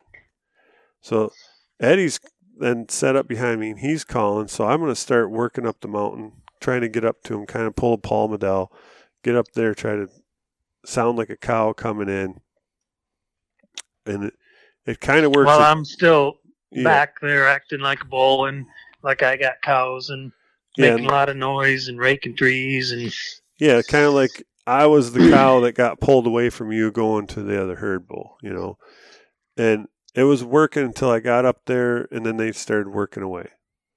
And I was like, well, that kind of sucks. So But then at that point, I'm like, oh, son of a bitch, I left the freaking GoPro down the bottom. And I'm like, and this isn't just like a little hill you just walk back down to get your freaking shit. Like, I'm like, oh, I guess I'll have to come back.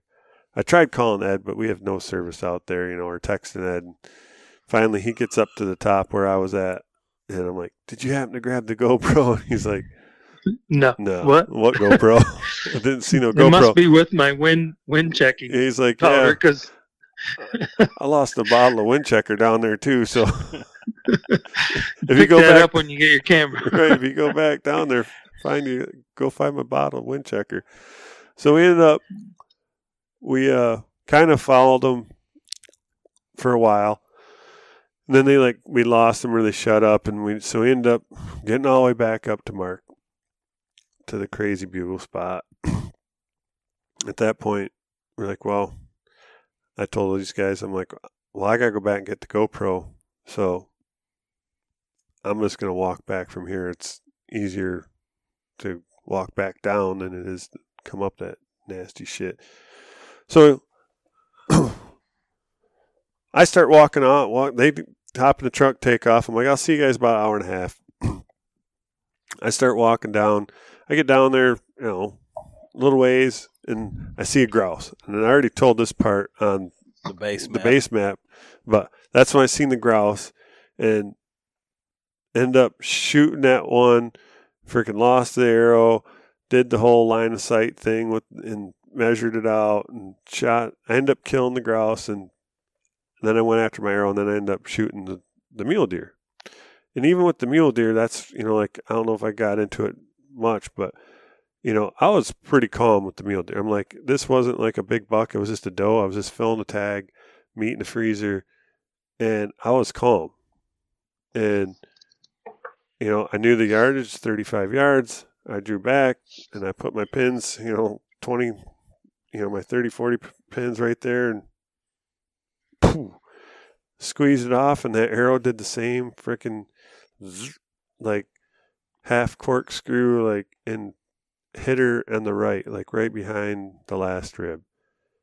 And I was like, son of a bitch. And I forgive me, I forgot to turn the Tacticam on at that point. Well, it happened so fast, and I was trying to limit my movements because the two were watching me. And then when she jumped out, she started looking my way. So she knew something was up. So I didn't want to be sitting there trying to turn the Tacticam on and doing all that. Well, yeah, so that buck that I killed, I'm editing the video now, and so I'm afraid. It's not actually a fear, but I don't trust the fucking remotes because I've tried for so many years, with the GoPros that I had. I know when you hit that button, maybe it goes on, maybe it doesn't. I like that, the tactile thing, but I've got a GoPro on me, looking down, and I've got the Tacticam wide on my head, mm-hmm. and I'm Ernie got tagged out, so he returned the camera, and so I was gonna use it. Well, I was looking at the countdown timer. It was 10 seconds. I was fucking around trying to, because I couldn't find the thing. This buck, great buck for Michigan's walking in, and I'm fucking dicking around trying to turn on the camera. I'm like, well, I'll get it on one of these goddamn things.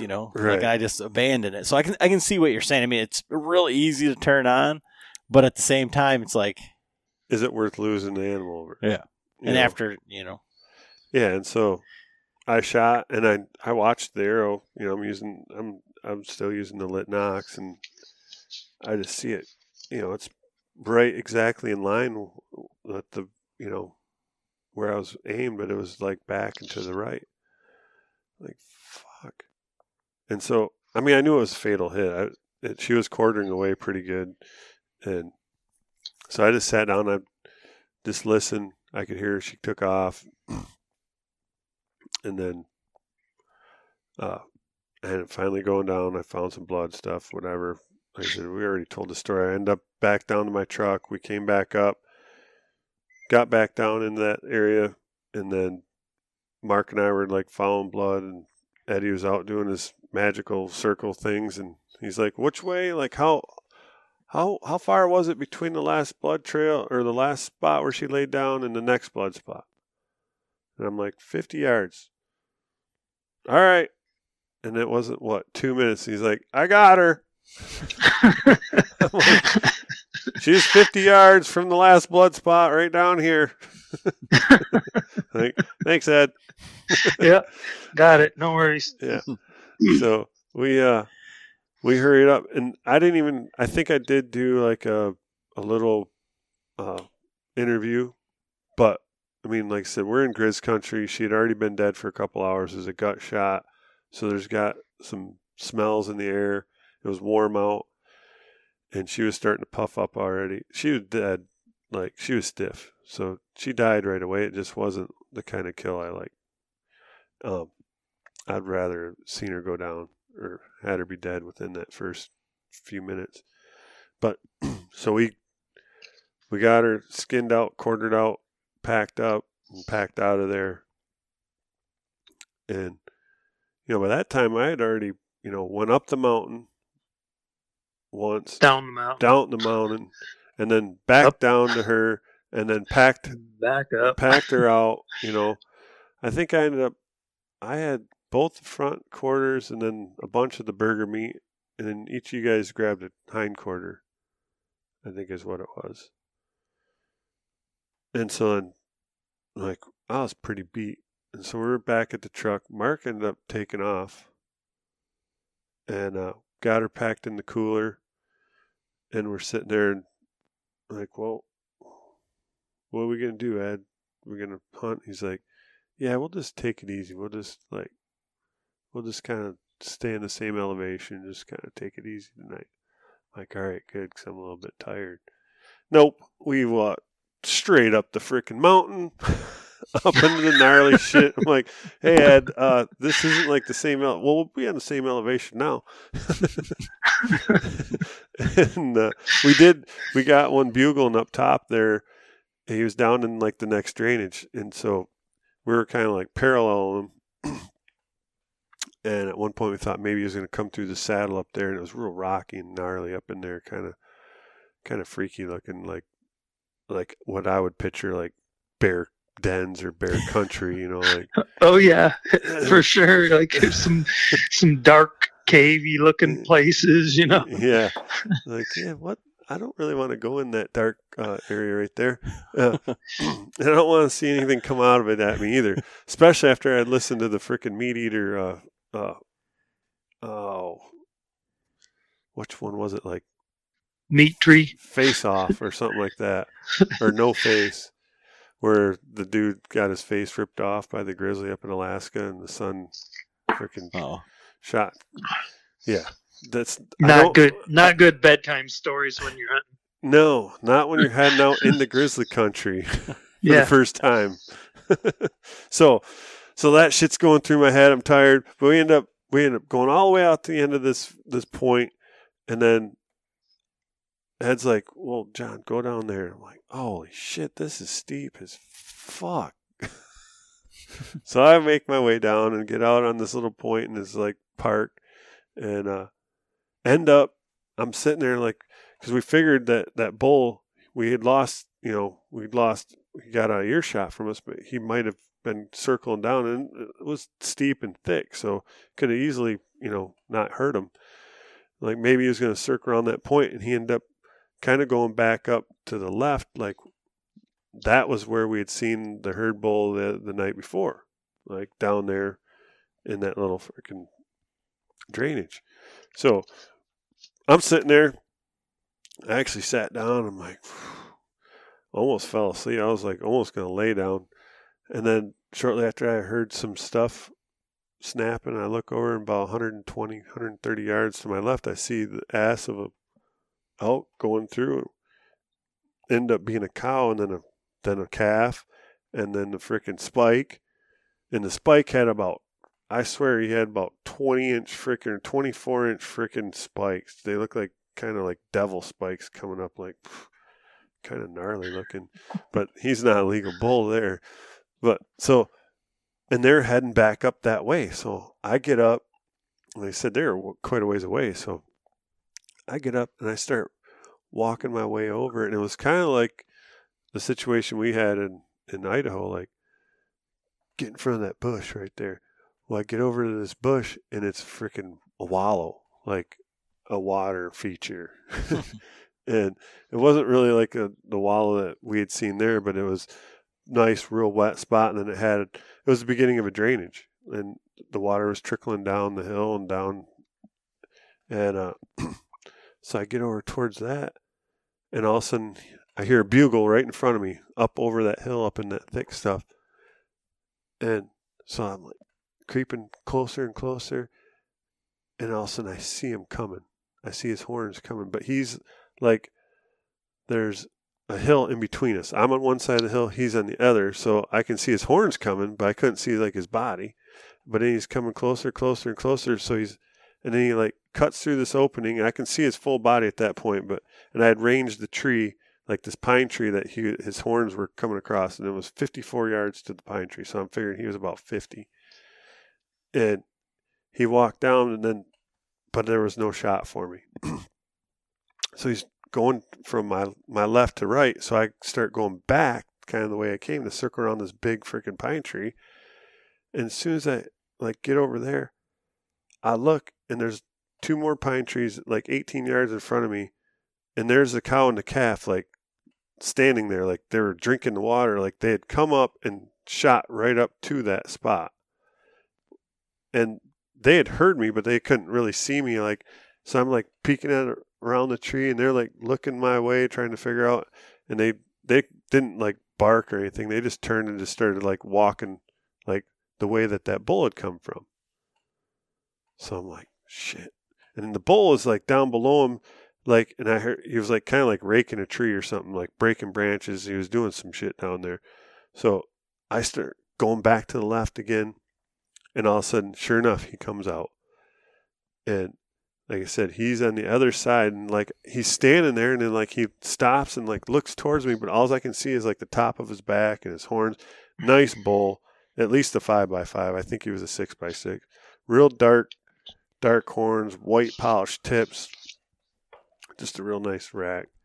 And I'm like, I probably could have launched an arrow, and it probably would have been like the perfect arc just to like go. It would have been like a tack shot. Like it would have been over the hill, and but I could. It'd be me looking at his vitals through the hill, Mm-hmm. And I wasn't comfortable with that. Well, and that's like the shot that I could have taken in Idaho, where it was like shooting through a basketball, right, 40 yards on a 60-yard shot. Just put it right through there. And so he was like stood there for a minute, and I had like crouched down. At this point, I'd switched to my silverback release too, because I, like I said, I'd basically 2 or 3 bad shots or not good arrow flight, something going on. Yeah, so I'm like I said, and I'm not making any excuses. When it ended up coming up to the bull shot, I was like completely amped, and like, I mean, there's a lot of factors going through my head, and I had even like on a couple of them grouse, because I shot 5 or 6 grouse, killed 2, and I was feeling the target panic, like back to the days when I was at the range, and all of a sudden just because like my pin's on, I got to get it out away, now, and I had felt that. And so that bull ended up, he kind of kept going, and I was like crouched down and creeping, trying to get closer and closer. And I started kind of easing up that side of the hill, or my side of the hill. And he had kept on walking towards them cows, and then was pretty much like going straight away from me. At that point, I was like, I'm going to give him a cow call. Maybe he'll turn and stop. And then I could just stand up, and I would have had a clear shot over it. And it still would have been about 50 yards, because we're just like pretty much, moving at the same pace. And I hit the cow call, and went, meow, meow. And that sucker like turned his head as he freaking started to gallop, like bolted. And at that point, I was like, okay, of the whole time we were here, I have not heard a real cow call once. We've heard a bunch of bugles. The bulls were being very vocal, but the cows were completely tight-lipped. So that told me right there, and he had not seen me. He had heard noises over there, but he didn't see me, Wasn't worried about you. Right. Didn't wind you, anything like that. Yeah, the wind was perfect, and so, and there had been a cow already there, so that's why I was thinking, well, shit, I'm just going to cow call him to get him to stop, so I'm like, you know what, forget the cow calling, I'm not going to mess with that again. So we set up a plan the next morning, we're going to come back in there. I think that's what happened. We ended up coming back in there, didn't see anything. Ended up sticking around there all day, just kind of hung out. Or no, we did go back to camp because Mark left that day. I think it was Mark left that afternoon or the day before. But, so, anyway, back up there the next evening. Ed goes down, below the ridge, back kind of towards where Mark had killed the cow. I went back out to the point, and at this point, I brought my cow, or the decoy out, the cow elk decoy. I set her up, right on the top of that mound, and I'm probably, I was 25 yards from the little water feature going down the hill, and I found, a nice pine tree. There's a nice pine tree right on the top of that, and then with some junipers in front of it. So I kind of cut a couple limbs out of it, and made myself a little cubby in there. And I just got sat down on my stool. My boa's sitting there next to me, and I'm just got a t-shirt on. I'm getting ready to put my camo on, and all of a sudden I hear a bugle, up the ridge towards where Eddie's at, but it was quite a ways. I was like, I better knock an arrow, So I knock an arrow, and I'm sitting there, and all of a sudden I hear another bugle closer. I'm like, holy crap! Then I turn the freaking camera on, and I hear coming up. Well, here comes a cow, and she comes right up on the other side of that water feature, and I range. I range through the opening, and it says 49 yards, but that's through this opening to where there's a freaking dead tree fall over there. And I can hear the elk. He's down here. All of a sudden he does a little bit of a crazy bugle, just a little short one. And all of a sudden I can see his horns coming up. So I draw back at that point, and I'm knelt down, and I'm behind this juniper bush, but I'm watching him, and he comes up, and as soon as he starts to get out, come into that opening, I slowly just raise up, and he was walking, quartering away, picture perfect. The only thing was that when he stopped, his front leg was kind of back, covering his vitals, if you wanted, for a perfect shot. But I wasn't even thinking at that point. I'm oh my God, it's going to happen. And I put my pins, I line them up right behind that front leg. And I swear I put my 40-yard pin right mid-body. So it's everything's covered at that point. And I freaking just went to mush and just jammed it. And you had already said that you'd switched to your silverback, but this in the haste. Yeah, in the middle of that, when everything happened so fast. The silverback was in the left side of my thing, and I just reached in and grabbed my nock to it and quick clipped it on. And so I honestly don't know if it would have mattered. Because everything was just so fast and hectic, but I watched the arrow go right through the top of his back, right through no man's land, and I was pretty much ready to puke. I might even shed a tear at that point. And And you're working on that video, so you got that from the Tacticam because you said you spun around and you had an arrow pointed at your head talking to the Tacticam. So I'm like, I knock another arrow and then I like kind of walk over. I'm like, and I'd go to do a video, like a interview, and I've got the arrow on the bow and it's like pointing right at my forehead, and I'm like, I just had my opportunity and I completely effed it up. Like, and I'm like, F. So we might have to bleep that out, but it wasn't, it just, no excuses, man. I've never been so excited in my life. But it just, John is a virgin all over again. After, I definitely Forrest Gumped it on that one. I can't. Oh, man.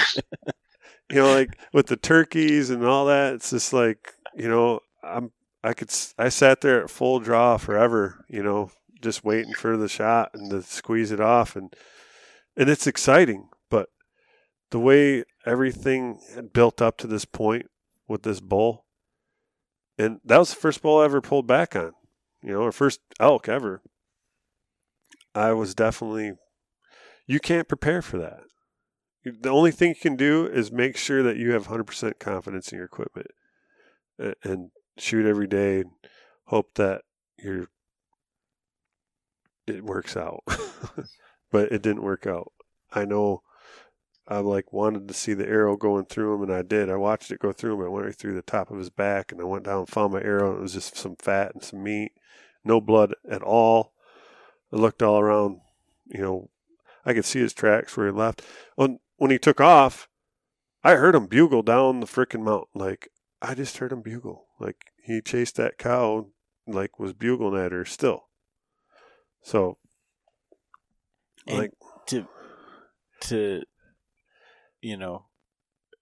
if you're, listening to this and you're thinking, oh my God, and so John's got all of this emotion and, whatever, we're not even to the bad part yet.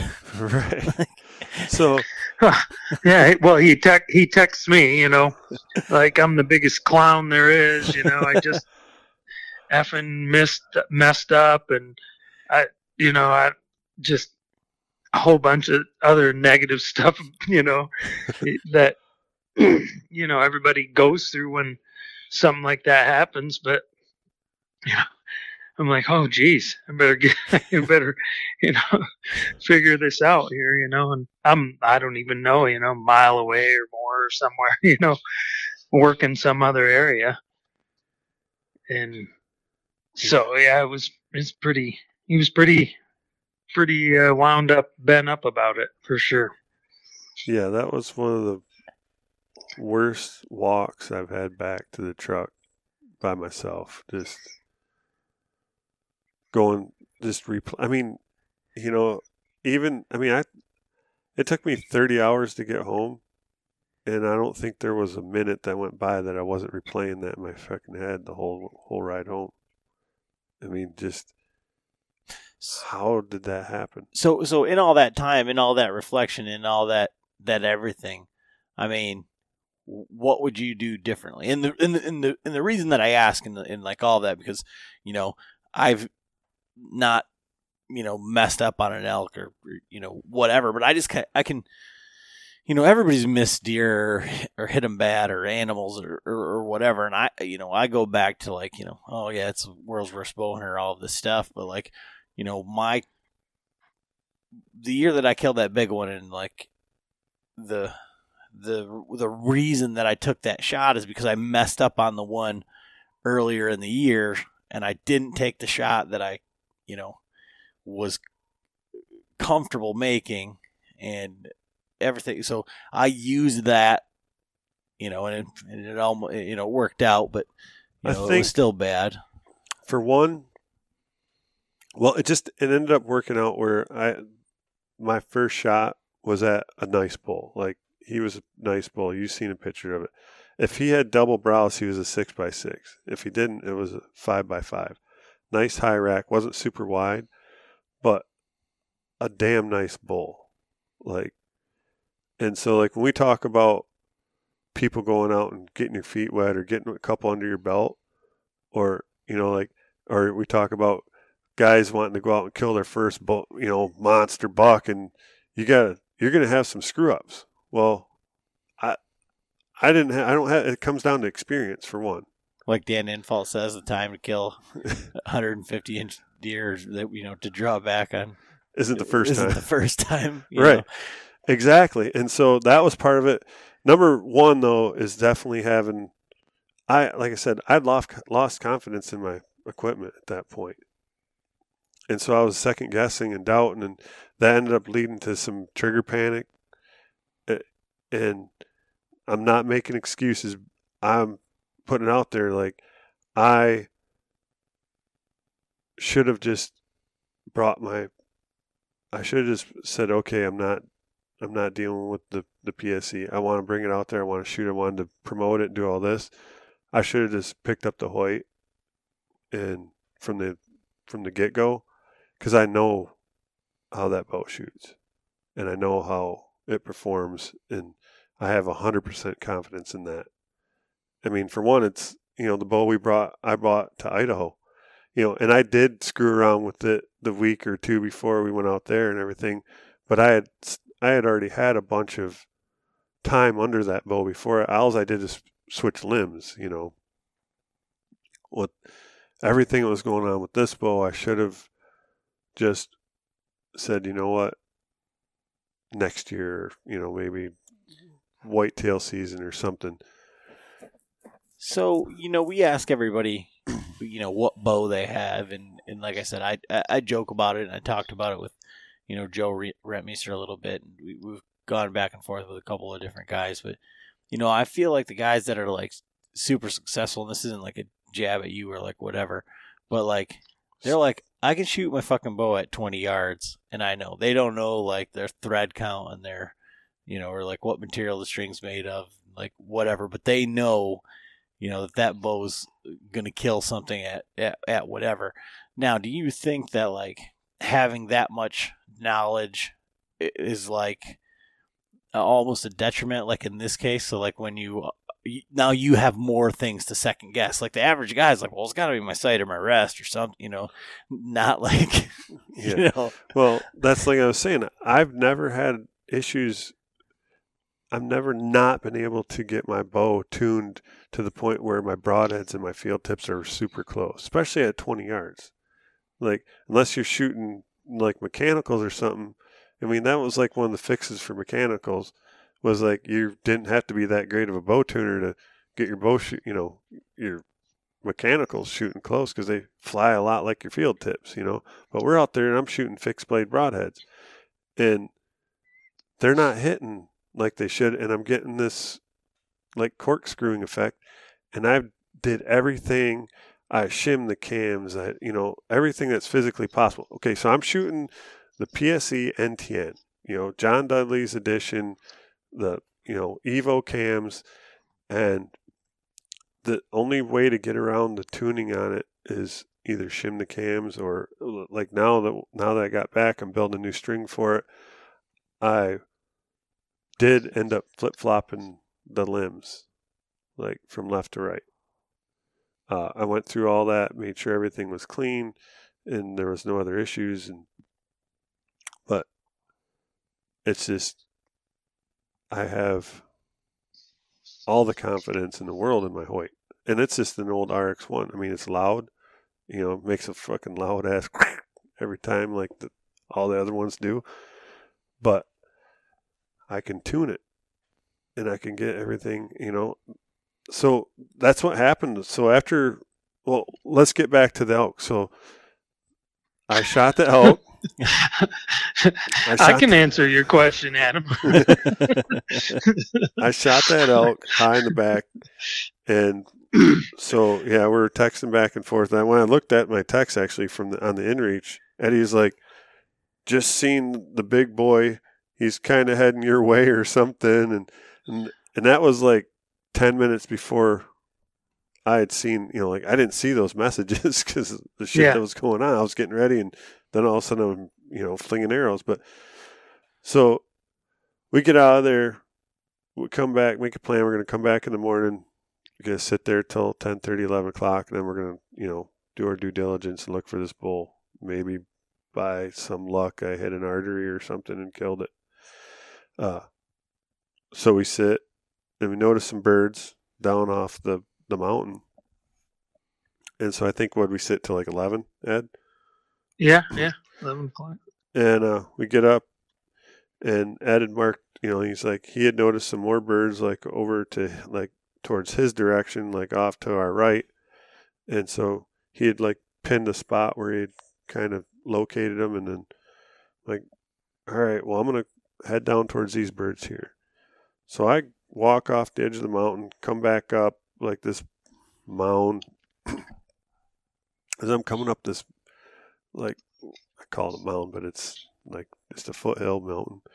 I'm coming up that edge, and I can start seeing down the next valley, like where them birds are kind of circling. And as I'm coming up and I'm cresting the top of this hill, I can see down in, and there's a bald eagle. I mean, it was like, how cool is that? This bald eagle sitting on top of this dead tree.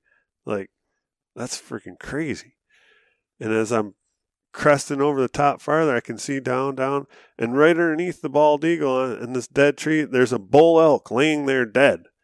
And I'm like, holy shit, I killed him. Like, he's like, that's like the way he went. And, it was all downhill. And so I'm like trying to get Ed's attention. I'm like whistling or waving or whatever. And I'm like waving him down. He finally looks at me, and I'm waving him down, and I like start freaking running down this hill like a dumbass. Like, we're in grizzly country. This animal's been dead for at least almost a day. Hey, hello, use some common sense. So I'm like, I better slow down and get my gun out. So I slow down and get my gun out, and I'm walking up. I'm like, all right. And I'm like talking and making some noise. And then Ed comes down, and he gets his gun out. And so we get up there, and I'm like checking this bull out, and it looks a lot like the bull that I shot. Like, same color. It had like the same colored horns and stuff. And from what I can remember, it happened so fast. I'm like, man, that's him, But we start looking for the arrow hole. I'm like, we couldn't find it. I'm like, what the hell? So we end up rolling him over. Like, maybe the exit side there. I'm like, there's no holes. I'm like, well, what the hell do we do? Like, he seems like like he hasn't been. It's not like he's been dead for a super long time, like rotten or anything. Like, there was no stink, really, nothing. It was just a dead animal. So I'm like, well, I'm gonna like at least skin him back up there, so maybe I can't see it. Just hoping that I couldn't see the freaking arrow hole through him. Like, yeah, but. So I end up skinning this whole bull, like all the way down.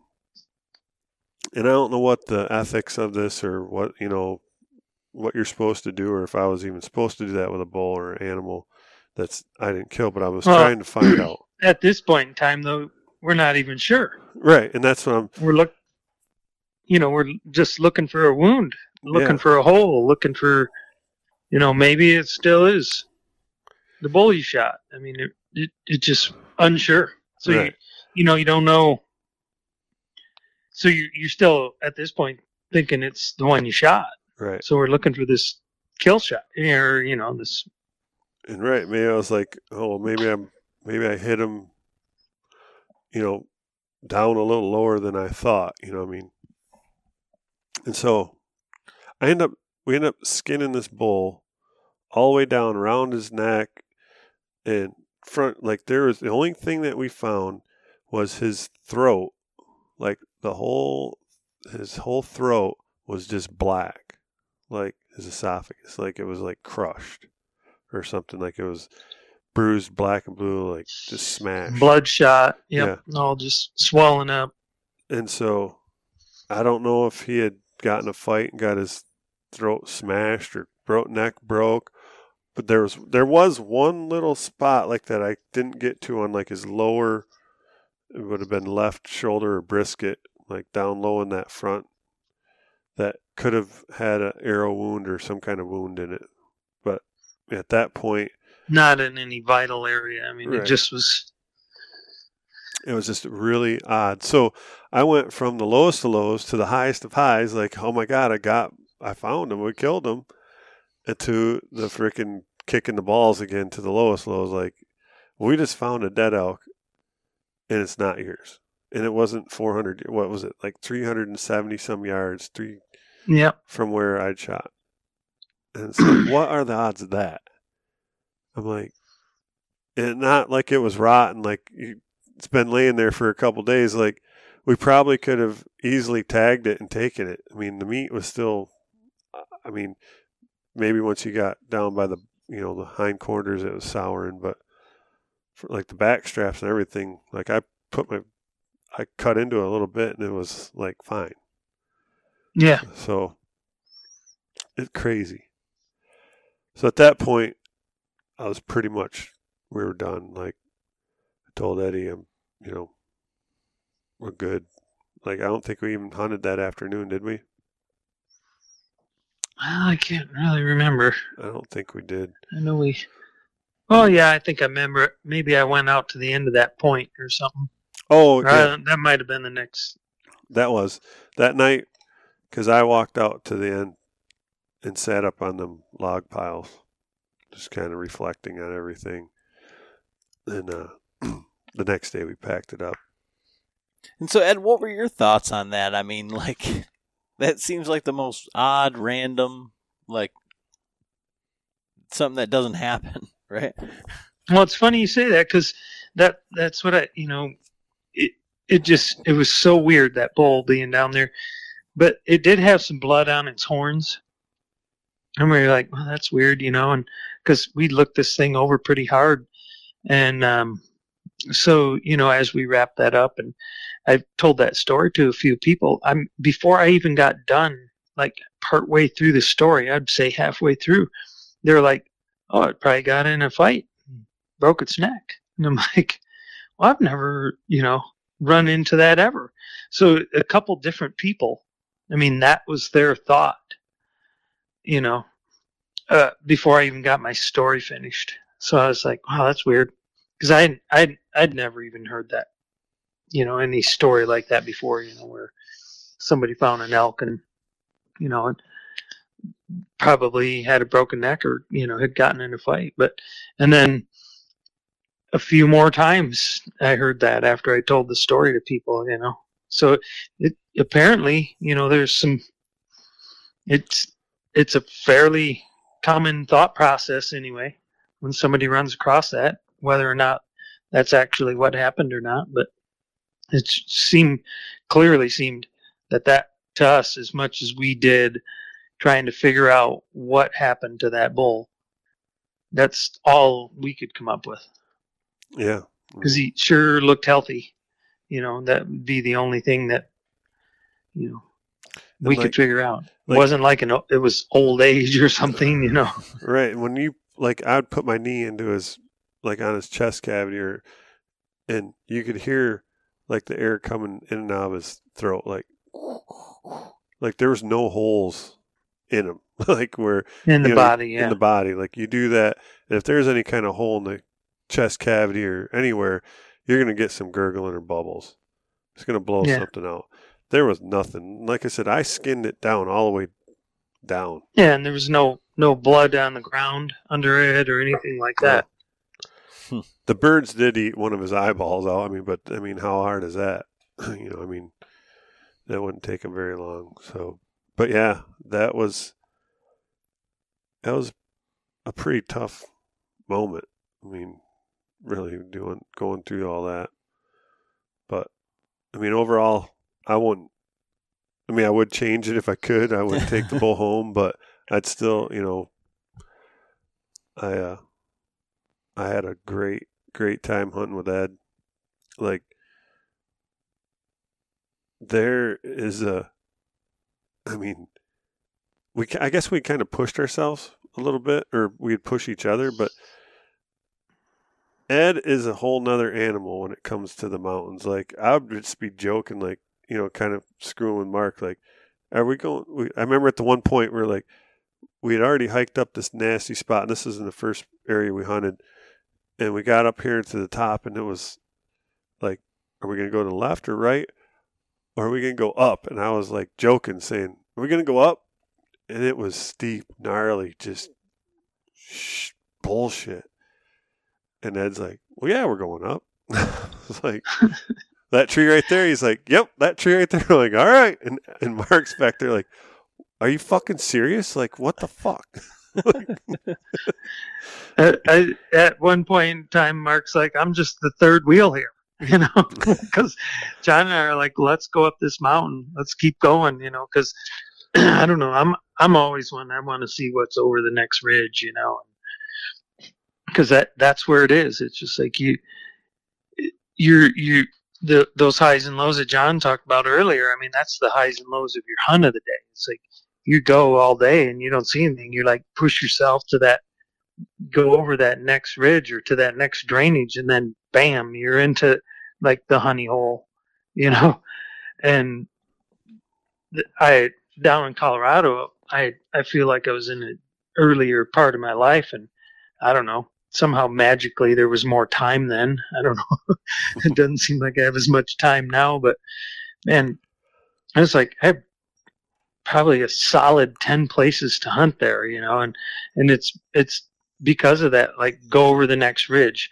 There's no elk here, but sure, then you have to go to where you can find them, and going that extra mile, you find stuff. And I think we might have been that day is when we found the party wallow. Oh, yeah. I mean, it just looked like there'd been a herd of elk in it, So going that far, we found, some area. We didn't see any elk there, but, we got those places marked on our, on our GPS and stuff. So it's, that's a possible place to go hunt again. I know where there's a nice scentlock coat up there too. Yeah.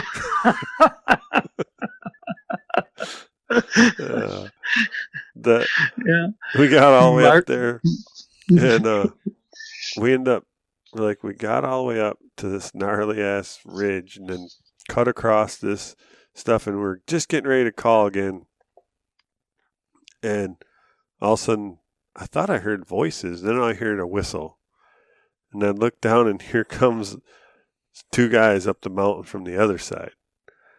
And so I don't know if they had heard me calling up in that drainage before that, and they were working their way up, And so at that point, we're like, well, might as well have a snack, I sat down on the log. Eddie sat down. Mark takes his pack off. He's like, I didn't bring no snacks. And so he's looking through his pack. In the meantime, he takes his coat off, and he's wearing scentlock, which, it looked like it was a pretty heavy coat, but so I don't know if it had been in his pack. It was in his pack is what it was. It was in his pack. He pulled it out looking for something. Yeah, he pulled it out looking for a snack.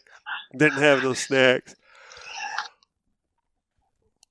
I gave him some beef jerky, and we finished that up, and then we take off. We get down exploring. Yeah, we take off, and man, that's when we found that party wallow, and that some bitch was like just some mega sign. It stunk in there. It was super steep going down that. The hillside, we were just torn up from elk going in and out of there. Yeah, it was. And then there was like another wallow down below that. Just really awesome territory sign. But like I said, they just got pushed out. Too many hunters right there. But so we get down to camp, and Mark's like, "You gotta be shitting me," because it was cold that night, and he was looking for his coat. He's like, "I left my coat on the top of that mountain." I'm like, "Well, you want to head back up and run back up there?" He's like, "Fuck that coat. Someone's gonna find it. It ain't gonna be me." I know what log it's laying on. Yeah. So that was funny. But yeah, so that was, hunting with Ed, hunting with Mark. It was an adventure. I did go get some that last day. Then we packed up camp. I went over onto the nearby river where like a bazillion float boats and fly fishermen. You know, like every day we'd see 100 of those guys. And, you know, redneck Twin Laker, I got out the old spinning rod and a little Rapala floater and snagged a couple trout. So ended up getting a nice little rainbow and a nice brown. And I released them, guys. I didn't keep them for you fly fishermen. But, It was pretty cool though. You're like, I think there's a fish right under that tree, and one cast on there, boom, pulls out a big old brown. You know, It was sweet. So when we got back to Ed's, I still had a couple more days, and what I did though was I had to. Ed had to go back to work on Sunday. I ended up. I had to process my deer, and then I took my freaking bow, and because I just had a single pin on the Hoyt, and I'm like, well, if I'm gonna do it right, I'm gonna do it right. So I took the sight off the PSE, put it back on the Hoyt, went through, completely readjusted the pins, put a new sight tape on it, got it all tuned in, shooting from 20 to 60. Well, actually, with the new tape, all the way out to 100. So I'm like, good to go. I freaking threw the PSC in the Bronc box and locked that sucker up. And my plan was to take off up into the Bridger Mountain Range for a few days. And by the time I got done packing everything, or taking care of everything, working on the bow, Eddie was back from work. And he's like, you plan on going up there yet tonight? I'm like, yeah. He's like, well, Kimmy's making dinner for, 3 of us.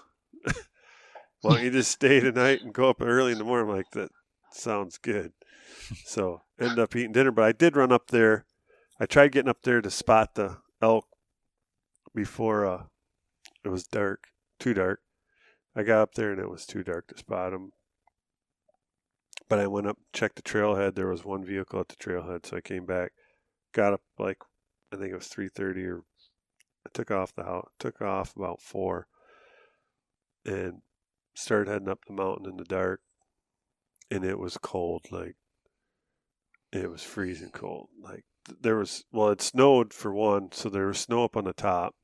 And my plan was to go up the trailhead, go up the one trailhead, and then circle over to the next canyon and come back down, because that canyon actually went down into some private. So it was, about a 5-mile hike up, in, and around.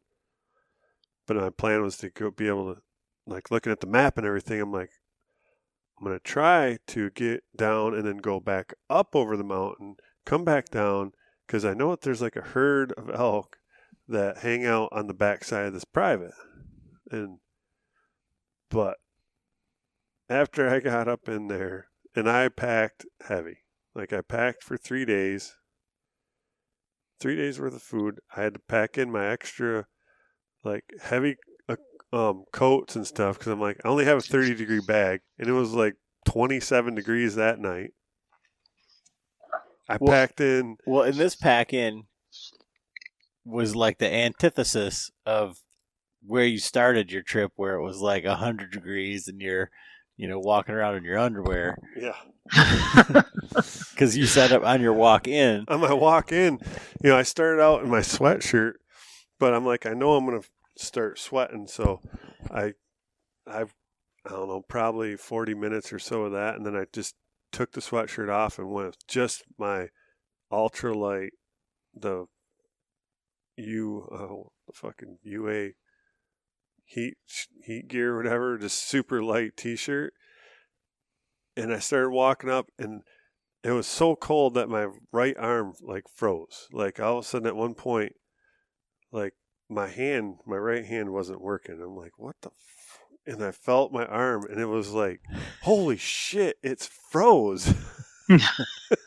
But I couldn't even tell, because I'm my pack was over 60 pounds. I know it for sure, because I had all the same shit that, my camp gear, all that. Plus I had my heavy coat. I had extra base layers in there. Then I had Eddie's huge freaking spotting scope. I had that heavy-ass tripod. I had the elk decoy and 2 liters of water in my bladder, plus I had my Nalgene bottle filled, plus my pistol, and it was a son of a bitch. I got up, for the first 2 miles, I think, it's just kind of like, it's just steady uphill, and then you get to switchbacks, and then it's switchback. Then you got up to the next trailhead, or the trail where there was the main trail that cut across. You get up to that T, and then at that point, I was in the snow, and like the ground was frozen, and it was just switchbacks and just gnarly shit. And I finally got up and over. And at one point on the way up, I had stopped and like when my arm was froze, I'd stopped up and found a little sunny spot, and I made coffee and breakfast. Friggin' warmed back up, warmed that arm back up anyway, and then took back off. But so finally, I get over into this other canyon, and I'm like, holy shit. I started seeing some old sign, everything was just old sign up in there. And then I was looking around to possibly camp, and then I started going farther down, like okay, I want to get down there, but it was like a few miles. I got to one point where the map definitely didn't do it justice. Like, it was steep and fucking gnarly.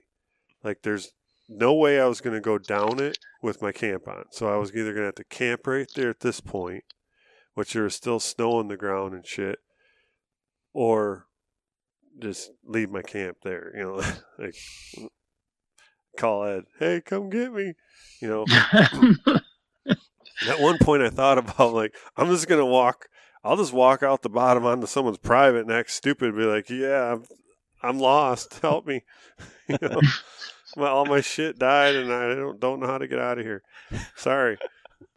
Call my friend, he'll come pick me up. But so no. But I just sat down, I looked for a spot where I could camp. I'm like, no. I sat there and I was glassing, and I'm like looking at where I'd planned to like cross this ridge, which was not even a ridge, it's just a fucking mountain. Like, mountain range. Yeah. You're not going to climb up that and go over it and go back down the other side and kill an elk and then come back up and over again. Like, nope. Not unless you have a helicopter, dude, because this is a mountain range. It's not just a hill. So I sat there for probably, I don't know, an hour or two, just like figuring it all out. Reflecting? Yeah, reflecting, like everything, like, well, this is kind of my penance or whatever for not getting it done and, possibly wounding an elk. But I ended up like, well, I made the decision to just head back. So now, do you think, like, okay, so there's a bazillion things, factors in play right there, right? Because you were, we've talked about this with, filming and out-of-state hunts and everything, like, where you've got like this super enthusiastic start, and then as things like kind of take a turn or like go to shit or it's not what you expected, etc., you start to get down, and it makes it less fun. There's definitely type 2 fun.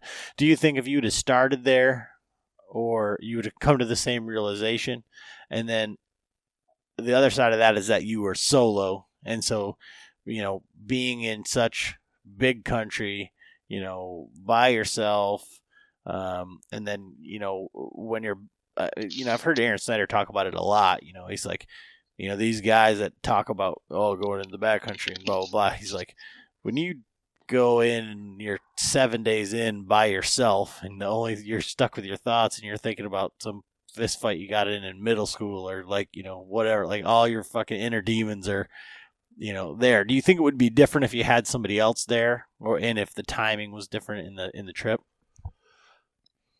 I think. Oh yeah, I would have pushed him. Let's go over there. Yeah. Let's go. Yeah, he'd be like, "Yeah, we could do that, sure." No, I think I was excited to go in there. Like I was really excited to go in there because I know that there's a whole big herd of elk, and if the plan would have worked out, but I think I would have ended up coming to the same realization. Like there was no elk. Like there was old sign and stuff. I found an old wallow and stuff like that, but they just weren't there. Not this time, and so maybe I could have. I might have spent another day going down farther into that drainage. But like I said, there was no way my plan on, Google Earth and all that was like, I could go up and over that. Well, everybody probably could have gone up and over that. That's why the elk are there. Cause if it looked like that on paper, but in real life, it was not something that's going to happen. So I would have end up with the same conclusion. Like I probably, I might have, if it would have been so cold, I might have spent the night up there and then just, dinked around the next day instead of doing, because by the time I was done, I ended up coming out and almost got ran over by a bunch of mountain bikers, because they used the other trail. Like all the college kids got out of whatever they were doing, like off their couch and like, hey, let's go mountain biking. So they all, there was literally a dozen mountain bikers I ran into, and the first one's coming back down the hill, damn near ran me over. Like we were like inches from him hitting me. The second guy coming down, the first two were in a group, but the second guy by himself, now he had the right idea. He had a freaking bell on his bike, and I could hear that sumbitch coming for quite a way. I was like, ting, ting, ting, ting, ting, ting, ting, ting. I'm like, oh, here he comes. So I just stepped off the trail, and as he was like whizzing by me, he was like, thanks, man. I'm like, hey, that dude was cool, but no, the rest of them were pretty cool too. But I end up doing 10.1 miles, and it said I did 5,600 feet of elevation gain, and it was like, from I don't know how many hours. I did get back in time to the truck. Oh, I did run into a guy that was like jogging or hiking with his dog. He was running the mountain, kind of like Cameron Haynes style, and he come running back, and he stops and he's like, do you need some help, man? Do you need me to take something for you? I'm like, no, dude, I'm good. I'm good. No, I have to serve my penance here. Yeah. I have to finish my trip to the truck. He's like, well, at least we're pretty close to the trucks now. I'm like, yeah. And I was like, do you run this often? He's like, yeah. I'm like, well, do you see any elk? He's like, I never see elk, but I see a lot of elk sign. And I'm like, yeah, well, I'm like, I wasn't hunting this side. I was hunting over here. And he's like, yeah, that's why I figured where all the elk would be. And I'm like, yeah, they used to be there, or they're in there, but not right now. They have been in there. So I hurry up, get back, get all my shit unloaded in the truck. I get out to the road, go drive down towards that private where I can see back up in where I was planning on trying to get to. And even with my naked eye, I could see a whole freaking herd of elk coming out of the fucking woods, the wood line up there. But when I started looking at it closer, during the daylight, the wood line, most of it is on the private, but the top section of it is on the public land. And so I get out, that's monster spot and scope, and I get the Tacticam, the spotter. The LR spotter, yeah. I get that put on there, and I can see him in it, and I was trying to hit record, but I'm like, I guess I didn't, read the directions, and I couldn't get the camera to record. So then I'm like, I had downloaded the app, but I never, synced or, got them connected, and I'm trying to, do this, and then I end up freezing up the camera. Then I'm having to redo that. And then I end up freezing up the phone, and I'm getting frustrated. Now it's dark. And so I never did get film of this herd, but there were over 100 elk. but now they're all on the private, you know. Hmm. I'm like, so I did get to see them, and they were there. But the only other way to do it would be like to like climb up the edge of that drainage where I parked and side hill all those for 3 or 4 miles down to that private. And it's like, I don't know if you could do it. I mean, maybe. Well, and it's funny that you say that because we did the same thing in Colorado. We went up to this spot where we looked, and you drive up through this basin, and then once you get kind of like nearing the top, then the public spreads out all along it. But below is all these green fields, and Joey was telling us, that's the same deal. They'll come down into those meadows and stuff in the evening. And on the map, it looks like one thing, and then you get up there, and like the one side is like walk-in only, but there's horses. So, and then they've got hitching posts and water troughs and everything right at the thing. So, and there's a freaking outfitter right across the other side of the trail, and so that they're so you're going to have to find that that sweet spot in there where the horses are going further and the walking guys don't want to go. Right. But then on the other side, there's ATV trails up above the outfitter. But when you looked at the map of the, Frank was talking about how hairy the trails were where they were at. It was like all these switchbacks with sheer cliffs like on either side. And it's like, you got to be some sort of freaking maniac to drive a fucking four-wheeler up that. And it was so steep. So like in my mind, that's kind of like the area like I'm picturing, because it was just like, my God, even on a four-wheeler up there would be, like crazy to try to do that side hilling. You get up the trail, but for any extended period of time, like I was trying to think like 3 miles of side hilling. Whew. Oh, well, yeah. And then even like where I walked up and I crossed over to the next canyon, that trail, that main trail that the one I walked up on tees into is actually a dirt bike or a single, dirt bike trail.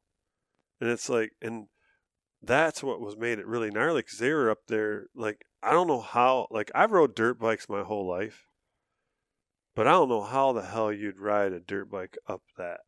Like, those switchbacks, and there was steep and rutted and rocks and roots, and it's like, you'd be off the bike more than you'd be on it, I think. I mean, unless those were like some trials riders, like those guys that can, balance one wheel and ride from post to post. It's some crazy shit. So I don't know how those dirt bikes even got up that mountain. But then when I came back and it was melting, that was gnarly. Slipping and sliding through that. And so that was basically the sun setting of the trip. Yep. Then so the next day I took about, 3-4 hours, went to the car wash and spent about $30. Well, I went to 2 different car washes and vacuums and bought some Armor All and tried to at least clean up the truck a little bit. Then I went and visited Ed. Ed was doing his artwork on the horses. You still there, Ed? Oh yeah, I'm here. Look, I'm scouting my next hunt. I'd go hunt.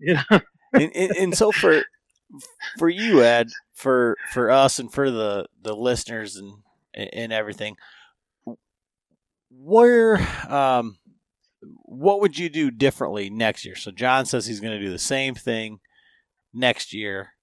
How would you manipulate this hunt, or what would you do differently, and why? Well, like I got pretty. I'll just say I lost. It's hard to say, I used to define my life. Yeah. Oh, I hunt and then I do other stuff. Well, that kind of went away for a while. Yeah, near, like probably 7-8 years. And my wife, I talked to my wife about it, and she's like, yeah, you should just don't worry so much about it. That passion will come back. So it did. It did a little bit a couple years ago when Mark came out. Another friend, John, and it kind of just rekindled a little bit. But then, I don't know, you get busy with life. And then when John and Mark decided to come out, it kind of got fired up about it. Like, oh, I'm getting a new bow, new equipment, do some scouting. And then, you get back out in the mountains and you get back rolling and you just get fueled up again.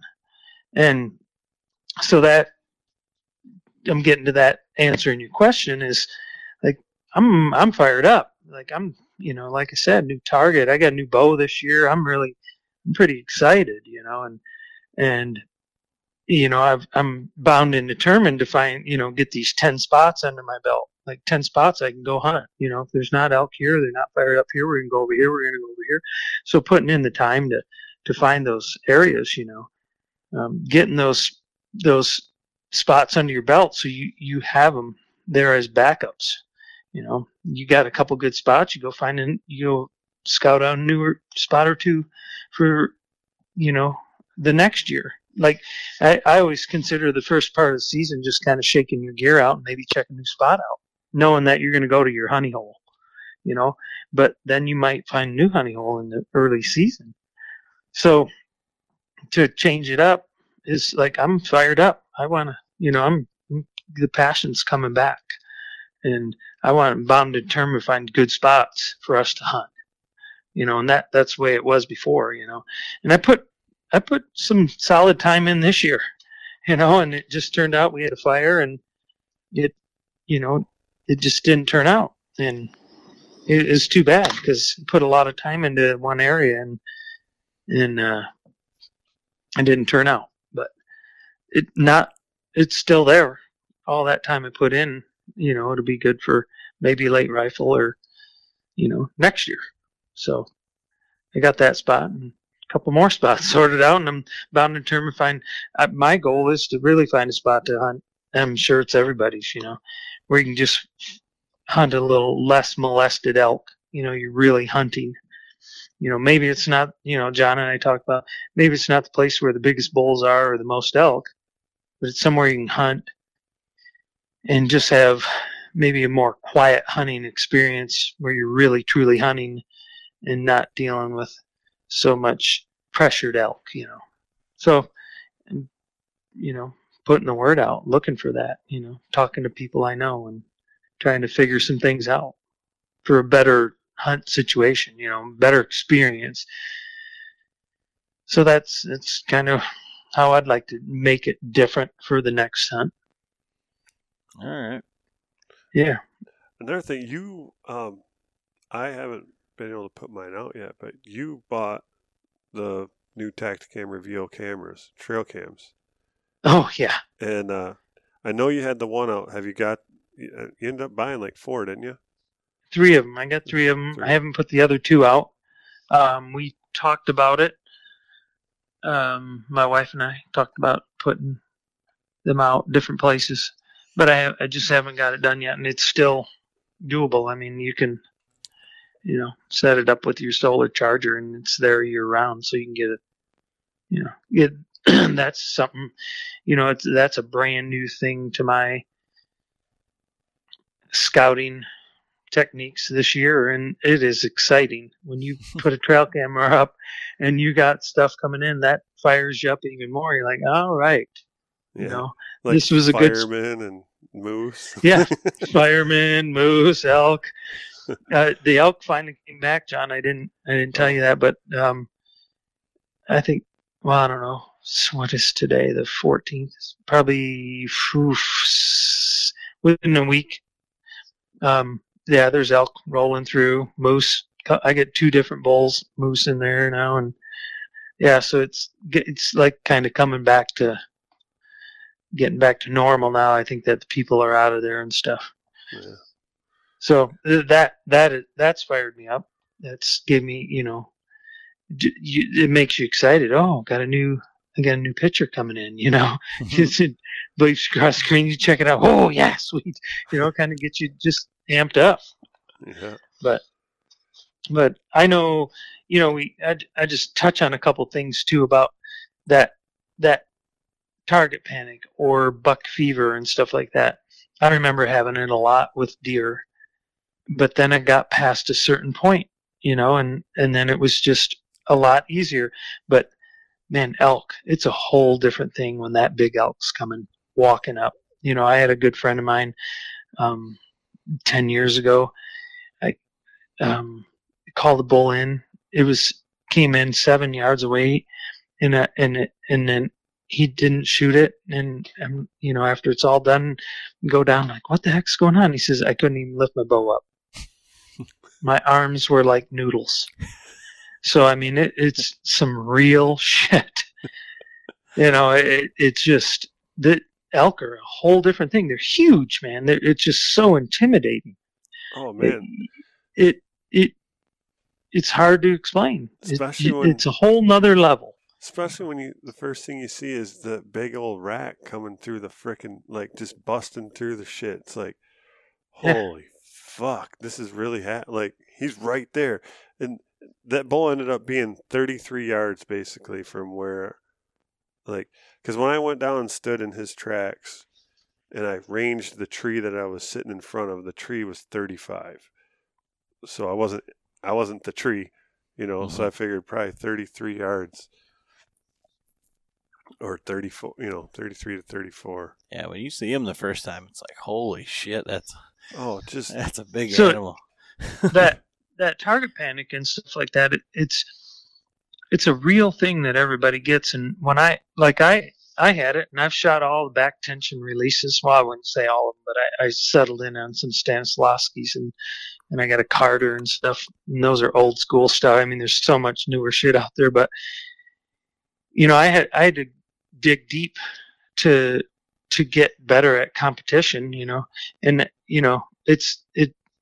it's not a crazy thing, but it's just not something we deal with on a regular basis. It's more you got to go into like a meditative state. I read books and practiced things about the Zen and the art of archery. Just trying to put your focus on different things, and that helped a ton for my target shooting and hunting. So it's that people need to think about. Yeah. Because you can't you feel strong and you want to fit yourself, but I mean you might have to look for some help to get past it, because it's hard. It's going to haunt you. You got to get past it and figure out a new focus, to better your hunt for the next year. So it's just real. I mean, it's elk. They're intimidating when they're that close. Yeah, for sure. Yeah. So, the one question I always ask our guests: what bow are you shooting now, and what's your setup? Oh man, I'm shooting a Matthews. I chose Matthews, and it's that new. I always forget what it is. You know what it is? The VXR, the 31.5. I read a bunch of reviews, and I went with it because Matthew's been around a long time, and they've just been. I've seen them, and people shoot them and do well, and I've had other experience with other bow companies, and they haven't shot well for me, and so it fits more my style of shooting. So, and I like it. And I've got a black gold sight on it, and I got there's some new stuff, the drop away rests. I mean, I've never shot those. I mean, it sounds crazy, right? Whisker Biscuit, man, that's my go-to. I love that thing. I mean, you can't tune those things for nothing, but man, the confidence. Adam, you talked about the confidence in your equipment. I just had confidence in my old equipment. And it's a funny thing. I ordered this new bow, and it wasn't coming in. So I was shooting my old bow right up to 2 weeks before we left, before the hunting trip started. And I was almost like, I should just take my old bow, because I love that thing, It's slow as molasses, but it's, I've killed some stuff with it. So, but I just went ahead and went with the new one. I'm switching over, and that's what I'm going to do, and I'm going to get good at shooting. So, and I like it. It's nice. It's shorter. It's quieter. It's faster. It's less weight. I'm liking it. It's really nice. I'm shooting, I think probably right around 65 pounds, not anything crazy. 450 grain arrow, 125 grain monotech, fixed blade broadhead, just solid rock, just trusty, good stuff, Yeah. So, yeah. So I'm just excited. I'm just excited to get back shooting. It's 22 years since I got a new bow. It's a long time. That's a long So, time. Yep. Pretty happy with the bow. John Pretty can't happy. go 22 months. I know. Hey, You want to talk about feel good about your equipment? Shoot that thing for 20 years. You'll feel real good about it. yeah. Well, I'm like I said, my Hoyt is, that's over 2 years old. Yeah. Woo. 2 years, look at yeah. look at this Matthews here. Yeah.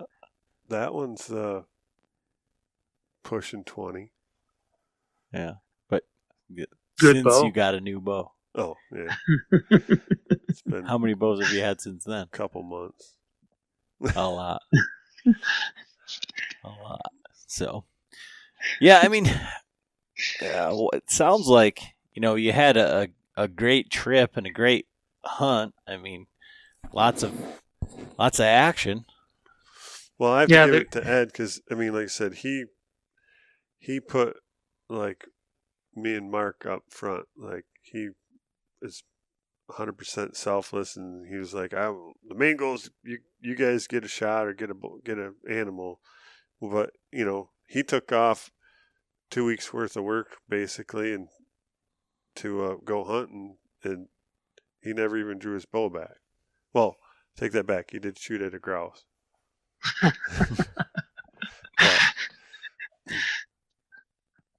So I have to thank you for that, Ed.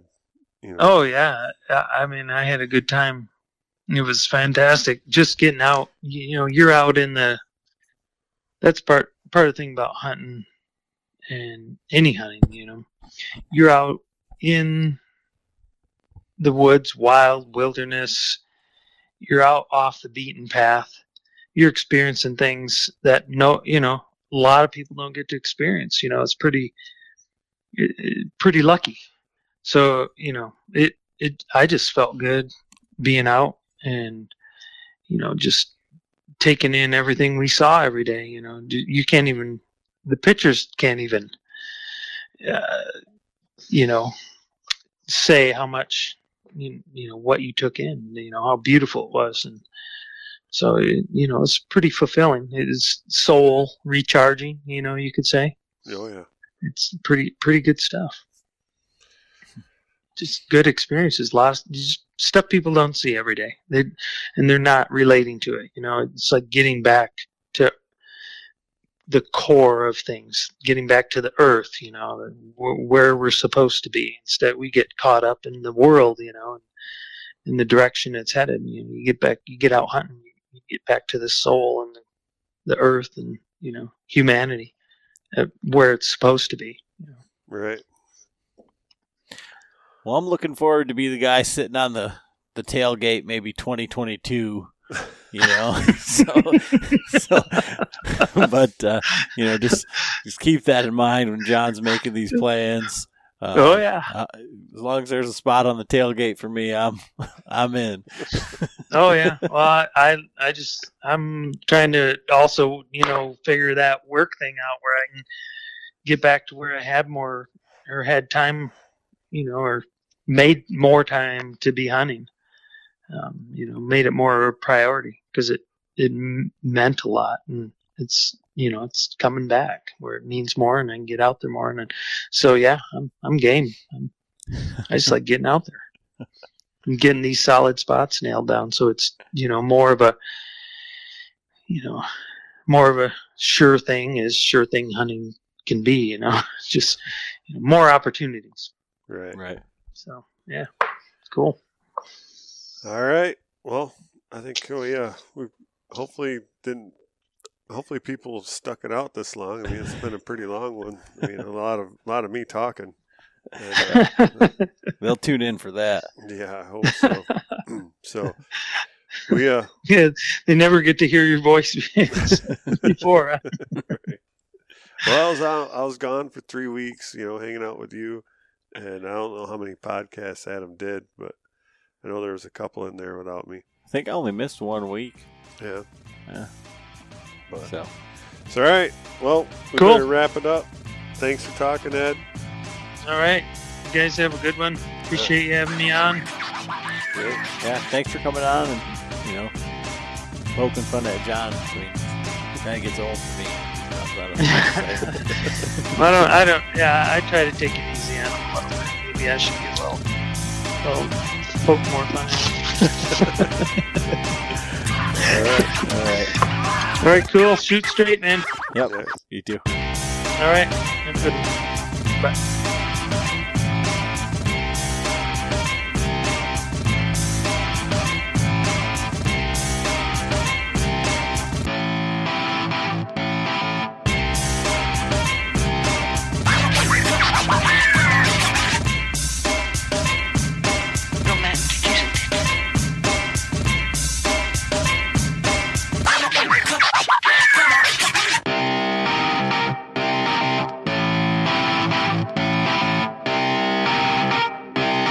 Shut up and sit down.